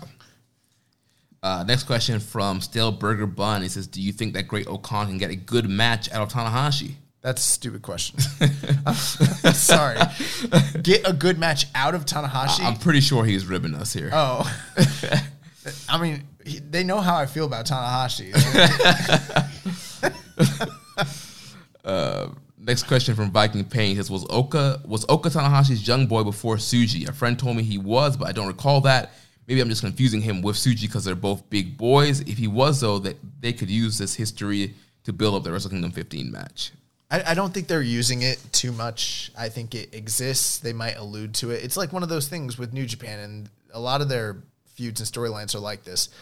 You don't need to know it. Similar to like Desperado and Hiromu. You don't need to know it to buy into what's happening right now. But if you know it, it adds, a little bit more like a wrinkle to things, and it's there. It's under the surface. Yeah. Next from Ready User Asai Jimbo says, what junior title match outcome has more mileage? Hiromu, Ishimori, or ELP? I mean, I'll take Hiromu Ishimori any day. I mean, I'm more excited for the first time meeting between ELP and Hiromu, but I do not have faith in ELP as a performer at all in the way I do in Ishimori. Plus, Ishimori and Hiromu's a proven commodity. We know that match is great no matter what. I don't know what Hiromu and ELP looks like. It might be really good, but I bet you 5 times out of, like, if they wrestled 5 times, I bet you, like, a couple of those are stinkers. Yeah, I think Hiromu Ishimori makes the most sense. And I think Hiromu winning the junior title makes the most sense as well. Well, I think this was the question I sent to you guys a couple of weeks ago when you were recording, was that for me, the best of the Super Junior winner fights 3 times the number of people that the Super J Cup winner does. So personally, I feel like there's an unfair advantage for ELP going into the match based on the number of matches and the amount of match time he's wrestled in this Super J Cup versus what Hiromu and everybody else wrestled during the best of the Super Juniors. I am curious to see how him versus Hiromu works out. I don't have faith at this point, after knowing that Bullet Club's won most of the tournaments this year, that they wouldn't try to do Ishimori versus ELP to have that be one of the multiple catalysts that launches Bullet Club into disarray. But I feel like since Naito got the MVP award from Tokyo Sports, he made it a point to say that he still hasn't had his match from the anniversary show with Hiromu, meaning Naito might be actually trying to hold on to those belts until the anniversary show so he can wrestle Hiromu. Oh, don't know if it'll happen. Don't think it'll happen. But again, I feel like a lot of the fans, especially in Japan, if they're not going to get Naito versus Hiromu at some point, they're going to be very upset about it. Definitely. I guess I misunderstood the question. When he said which has more mileage, he was talking about which guy winning, leaving with the junior title. Oh, well, I mean, for me, it's pretty simple. I think Hiromu, it's Wrestle Kingdom. It's a major title. You want to send the fans home happy. It's Hiromu's. Why would you have Hiromu win the Super Juniors if he doesn't go back-to-back both nights? I think he is winning both matches. I think it's an easy booking decision. I think the frustrating thing with me for that was that Hiromu came back this time last year, got a pin, got the title at Wrestle Kingdom, and so he's already had it. Right. And him and Ishimori have kind of been WWE flip-flopping the belt back and forth all year. Right. Mm-hmm. I kind of want somebody else to have a chance with the belt, but I don't want it to be another heel. right? Right. I That's agree. my problem with it. I agree with that, but then there's this other part of me that's like, do it again. Yeah, and I think Hiromu really hasn't gotten that strong title run yet. We had COVID that ruined his title run, and then he pretty much immediately dropped it to Taiji when we came back. So I think winning the title back, see him get the run that he should get and run with the title, have some great matches with the challengers, and then eventually lead to a big match that will build somebody else up. Since I didn't understand the question, I do think that there will be a catalyst to a rift in the Bullet Club between ELP and Ishimori, but I think that will play out in the first night when ELP loses. I think that there will be some sort of shenanigans of some sort. Expectation that Ishimori comes out and helps him. I don't even know if it's him, but it might be. I think something will happen. I don't want to say what it is because I don't know what specifically, but ultimately it won't work out and Hiromu will still win. And then at that point, ELP will be, upset. Or maybe it'll happen in reverse. Maybe ELP will come out the next night, try to help Ishimori. And cost him the title. And cost him or something like that. These are all possibilities. Something like that. Next question from our user PSA91. What do you think is planned for Suzuki at Wrestle Kingdom? As of right now, I don't really see what they are going to set up based on what they have on the Road to Tokyo Dome cards. I mean, I think Never Six-Man Gauntlet. That Never Six-Man Gauntlet sounds pretty strong right now. Oh, you know what? The Rumble. Maybe they do a Rumble. If they do a Rumble, I got Suzuki all day. What do you think, Karen? Oh, God. It's... Part of me wants Suzuki just to walk in dragging Jon Moxley by the ankle behind him, but I don't know. Like, I don't want to see him just show up for a match and be somebody's second. But this is what happened at the Dome last year, was that Moxley had his match with Archer, and then afterwards Suzuki's music hit because everyone was mad that he wasn't on the card, and he just showed up and started stripping as he's walking down to the ring. But it's kind of... I really wish Suzuki was on the card, but I don't know who you'd pair him with at this point. Like, he doesn't have a story in place. He hasn't had a story in place. He hasn't been around. Right. They wrapped up the Shingo story, right before all this, World Tag League and Best Super Juniors. So, yeah, unfortunately, I think it's going to be the Never Six-Man Gauntlet. He's probably going to team with Despy and Kanemaru or Despy and Doki. Unless they throw together some juniors match from the undercard, which I doubt. But I mean, I think based off of what I'm seeing on the Road to Tokyo Dome, it's very clear we're getting a Tenzan versus Suzuki Legends match at Wrestle Kingdom. So they're setting that up. Interesting.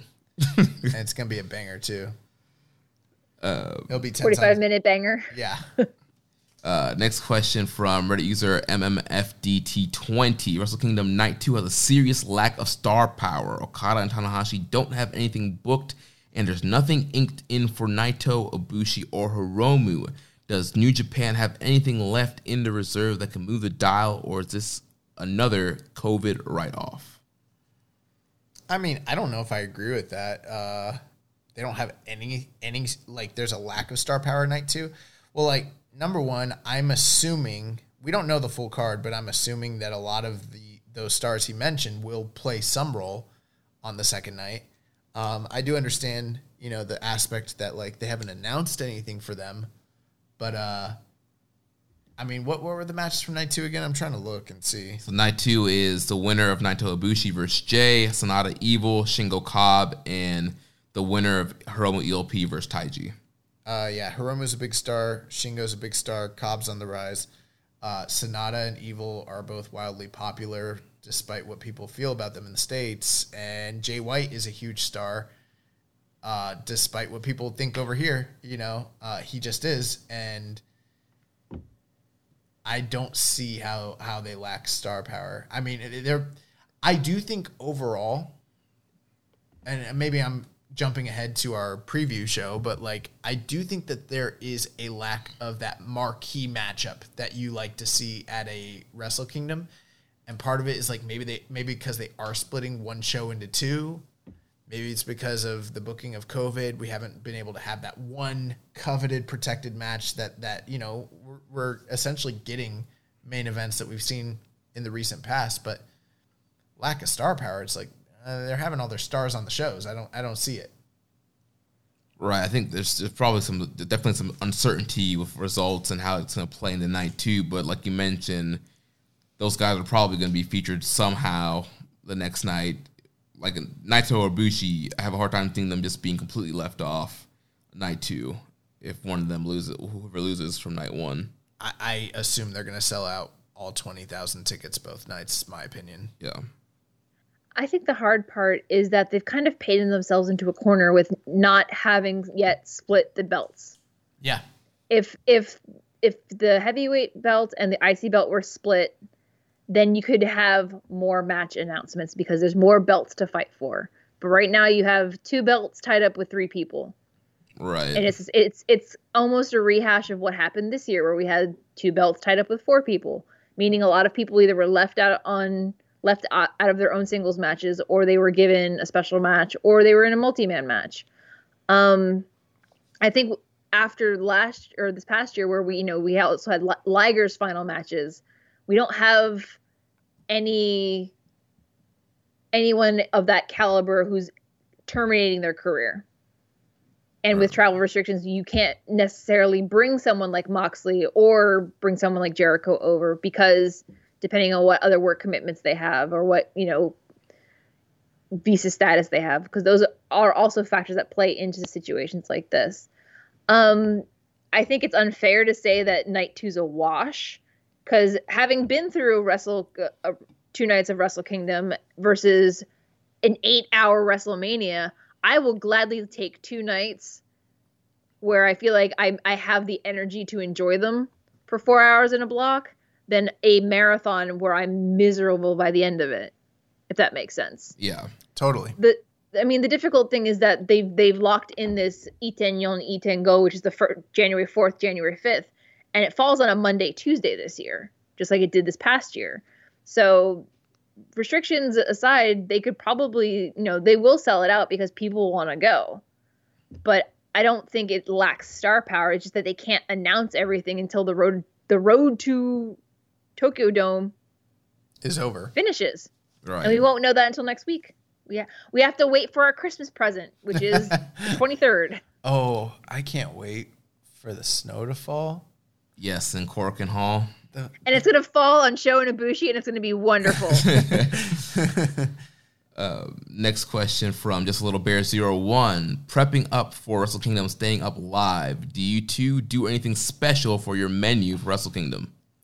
I don't stay up and watch. You know what? I don't stay up and watch any New Japan show live. I watch all of it on tape delay. So for me, the one time I stayed up and watched Wrestle Kingdom live, a whole pot of coffee and I think like a Red Bull. That was like my prep menu. I don't really have a special like thing that I eat or anything. I know in the past, me, you, and Rich, we order some pizza and get together and watch Wrestle Kingdom. But yeah, last year was actually the first time that I watched night 2 live. And yeah, just was pounding Red Bulls. This time I'm gonna do uppers. What about you, Karen? Nobody laughed at my joke about drug use. On special events such as this, I like to hit the kitchen and make my New Japan cakes. So I make pancakes. New Japan cakes. Are they just regular pancakes or are they like the souffle cakes? I'm working on souffle cakes, and I actually can make them. Oh my gosh. So I don't know if I'm going to do a fruit compote this time around or if it's going to be Nutella and banana. Got to figure out what I'm feeling around the new year. See what my 2021 has in store. I saw something online where you can like cheat and make souffle cakes in like a Instapot. So I'm thinking I tried making them in my rice cooker. And that too. They don't come out souffle, I can guarantee you that. They come out more dense, kind of not necessarily a brownie, but it's a very singular beefy pancake. Oh, that sounds good. But it hits your stomach like a rock, I'll tell you that much. Next question from Dom Homie 101. With several new matches being announced for Wrestle Kingdom 15, which of these matches are your sleeper match to be a banger? My pick is Tanahashi versus Great O'Khan. Yeah, I think Dom Homie 101 is a very smart man. Yeah, that would be my pick too. Sonata Evil. Oh. I'm ready for it to go off the rails. You know what? I would love for Sonata Evil to be like really great, because that would be a sign to me that 2021 might be great. Next question from Muzzle. He says, what do you see being done in the pre-shows of both nights, and could we see the return of my favorite match, the New Japan Rumble? I don't know what's going to be on the pre-show, but I mean, I've always loved the New Japan Rumble. I don't know if it's necessary, though, because it's always been a way to get people shoehorned onto the show, and now there's 2 nights, and they got a lot of slots to fill. Plus, they're probably going to do the 6-man gauntlet again, so I don't really know. I mean, do they even need a pre-show? I don't think they need a pre-show, but they still might do one. And also with the Rumble, normally they try and like bring in people. It's going to be hard to bring like special guests or one-time appearances for that Rumble. Yeah, I mean, I saw, again, I hate to bring it up, but I did see, in all seriousness, I saw a lot of people clamoring for Stardom to be there again, and I was like, I mean, they can't air the match. Right. So it's like, not that I'm against it at all. I'd be for it, but it's like, I kind of want to see it if it's going to happen, and they can't even air it, so it doesn't really help that much if I can't see the match. That was the most frustrating thing about seeing that match, because the match was really, really good. But even on an arena seat, it's like you're trying to watch it, and like everything's really tight. So I was like, oh, I'll go home. I'll put on Stardom World. Dang. I'll rewatch it. And then someone's like, oh, yeah, by the way, their TV deal is different. So it won't get put on Stardom World. It won't ever be put on YouTube. It won't ever be shown anywhere else, which kind of defeats the purpose. Because one of the primary goals, apparently, of Stardom is to start appealing to a larger audience. Right. But the largest audience isn't inside the Tokyo Dome. It's everybody watching around the world. Right. So I don't know how they would get around that. Well, the one thing I will say is the majority of fans that I saw clamoring for this, I can assure you, don't watch Stardom. And the way I know is because it was all on Twitter, and I'd go and I'd check their name, and then I'd search Stardom next to it. They'd have no other tweets except for the one narrative tweet that they want to see Stardom at the Tokyo Dome. But you look up their name in Mayu Iwatani, nothing. You look up their name in like Julia, nothing. You look up their name in like Jungle Kiona. They don't watch this shit. Like, they just want to start a narrative again, It's like, Well, it's the whole thing. I don't want New Japan to be WWE in Japan. Right. Yeah. The Joshi take their craft, and they take pride in their craft. And they shouldn't have to be shoehorned onto a New Japan show to sell. Would it be nice? Yeah, if people can watch the match, sure, but it's not a requirement that they work together, that they be on the same show together. Just because their significant other works for one company doesn't mean that it's a guaranteed thing or a necessary thing. Right.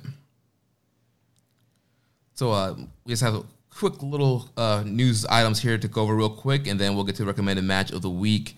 So New Japan, they announced that the anniversary show was going to be held at Budokan Hall in 2021 instead of the normal Ota War Gymnasium. They're trying to make up that lost revenue from 2020. Yep. Be a great place to do Naito Hiromu. Would it? Because that means Bushi probably got to lose. Right. I'm just saying. Why do you sound surprised by that? Tokyo Sports Awards were announced this week. MVP award went to Naito. Okada versus Naito took the match of the year. And then Hiromu Takahashi, from returning from his major neck injury, took the Fighting Spirit Award. Then the note here from Wrestling Observer Radio, there was a note on the future of Chris Jericho. Apparently, former NJPW president and CEO Harold May reportedly held off on getting Jericho back due to the costs of bringing in the AEW star, with May leaving the company last month and being replaced by Takami Obari. Jericho doesn't currently have a contract with New Japan, but there's now renewed interest within the company to bring Jericho back for a match. And last news item here, it was announced that Fred Rosser did sign with New Japan in August. So he's not just a random freelancer. So we're going to skip some of these random questions and put them to next week so we can get to the recommended match of the week. I'm looking at our awards from last year. Hiromu returning from injury did not win our Fighting Spirit Award. What won our Fighting Spirit Award last year? Oh, you'll be mad if I tell you. What was it? Ospreay competing in the New Japan Cup, Best Super Juniors J Cup, G1, and Super Junior. Yes, right. It's like, that's cool, but Hiromu returned from injury. Yeah. A career and possibly life-threatening injury. Well, based off what Shit's funny. Based on some of the voting for this year, I think we're going to be seeing something kind of similar with the Fighting Spirit this year. I'm pissed about Fighting Spirit this year. Just write me in. I have the best fighting spirit. So recommended match of the week. Last week, Josh's pick was Tenryu versus Hashimoto from August, was that 98? August 1st, 1998, G1. Yes. I hate to give a rush review here, but I know we're running late, but awesome matchup. Ton of strikes. Crowd was super hot. Really wanted Hashimoto to defeat Tenryu. This was a war. Tons of strike exchanges. Hashimoto implementing his DDT. There was a top rope DDT that was pretty crazy. Mid-air wheel kick. Hashimoto catching Tenryu. That part was so awesome. Yeah, a ton of great back and forth. Tenryu barely getting Hashimoto up for a powerbomb that looked crazy. It's a ton of great back and forth. If you haven't watched this yet, definitely go out of your way to watch this matchup on New Japan World. Hashimoto versus Tenryu. What would you have rated it? Probably 4.5. Damn, that's pretty high. With Jeremy's modern eyes. And so Karen has our pick for this week's recommended match of the week. So what do you got for us, Karen? Well, in light of our Super J Cup discussion, I decided to go back to 2016 and pick the finals match, which was Kushida versus Yoshinobu Kanemaru, which was on August 12th, 2016. And literally Kushida's path to the finals was fighting almost all of Noah. He opened against Taiji Ishimori. He went against Keno. I think he fought Taichi as well. I don't remember. And then Kanemaru. Or I could be wrong about that. But what I liked about it was that, Kanemaru came in, had Despy, and I think Suzuki with him. Or no, it was Taka Michinoku. He didn't go to the ring alone. So Kushida, being Kushida and actually using his big brain, decides, I'll go to the ring, but I won't go alone either. So he brings Liger and Taguchi with him. So before the match even opens, Suzuki-gun's trying to tell Kushida to send his lackeys to the back. And they're like, no. If you have support, he has support. Which was a nice, refreshing thing to see. I promise every time I come on here, I'm not going to always recommend a Kushida match, but I didn't have much time because I had to take my dog to the vet today. So it was one of those, I wanted to find something that was topical unfortunately, the Super J Cup archive on New Japan World is very limited. Yeah, and I have not seen this matchup because this was kind of before I was watching New Japan full time. So looking forward to checking this out. You know what? I think I thought it was a Super Junior match. I didn't realize it was a Super J Cup match. So I don't know if I feel like I might have seen this once, but I kind of don't remember. So I'm excited to check it out again. It's the reason Kushida's in the montage wearing the gold robe because that's the year he won. Yeah. Well, nice. We'll check that out. Super J Cup 2016, Kushida versus Yoshinobu Kanemaru. And that is going to wrap things up for this week. Karen, tell our listeners where they can find you online. You can find me on Instagram, Twitter, and Twitch at HeyKarenSensei. And all my other social media is attached to those. So come on by, say hello. Awesome. So next week, like we mentioned, we'll be back to announce the winners of the 2020 Keeping It Strong Style Year-End Awards. So make sure you go out and get your vote in, and please, we can have the best results possible.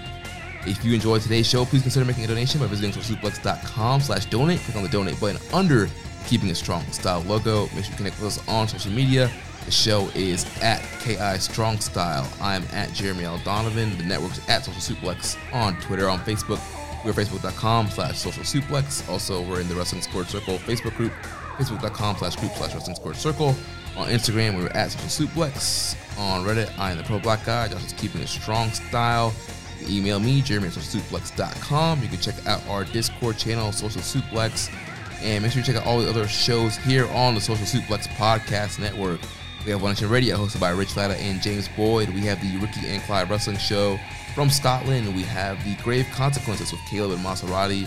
The 8-Bit Suplex with Josh number 2 and Sandy. All Things Elite with Floyd and Austin. And the Great Match Generator with Danny and Beast Mike. Don't forget to subscribe and leave a rating and review. And we will catch you next week on Keeping It Strong Style, the ace of podcasts. Ichiban. Thank you for listening to Keepin' It Strong Style. We'll see you next time.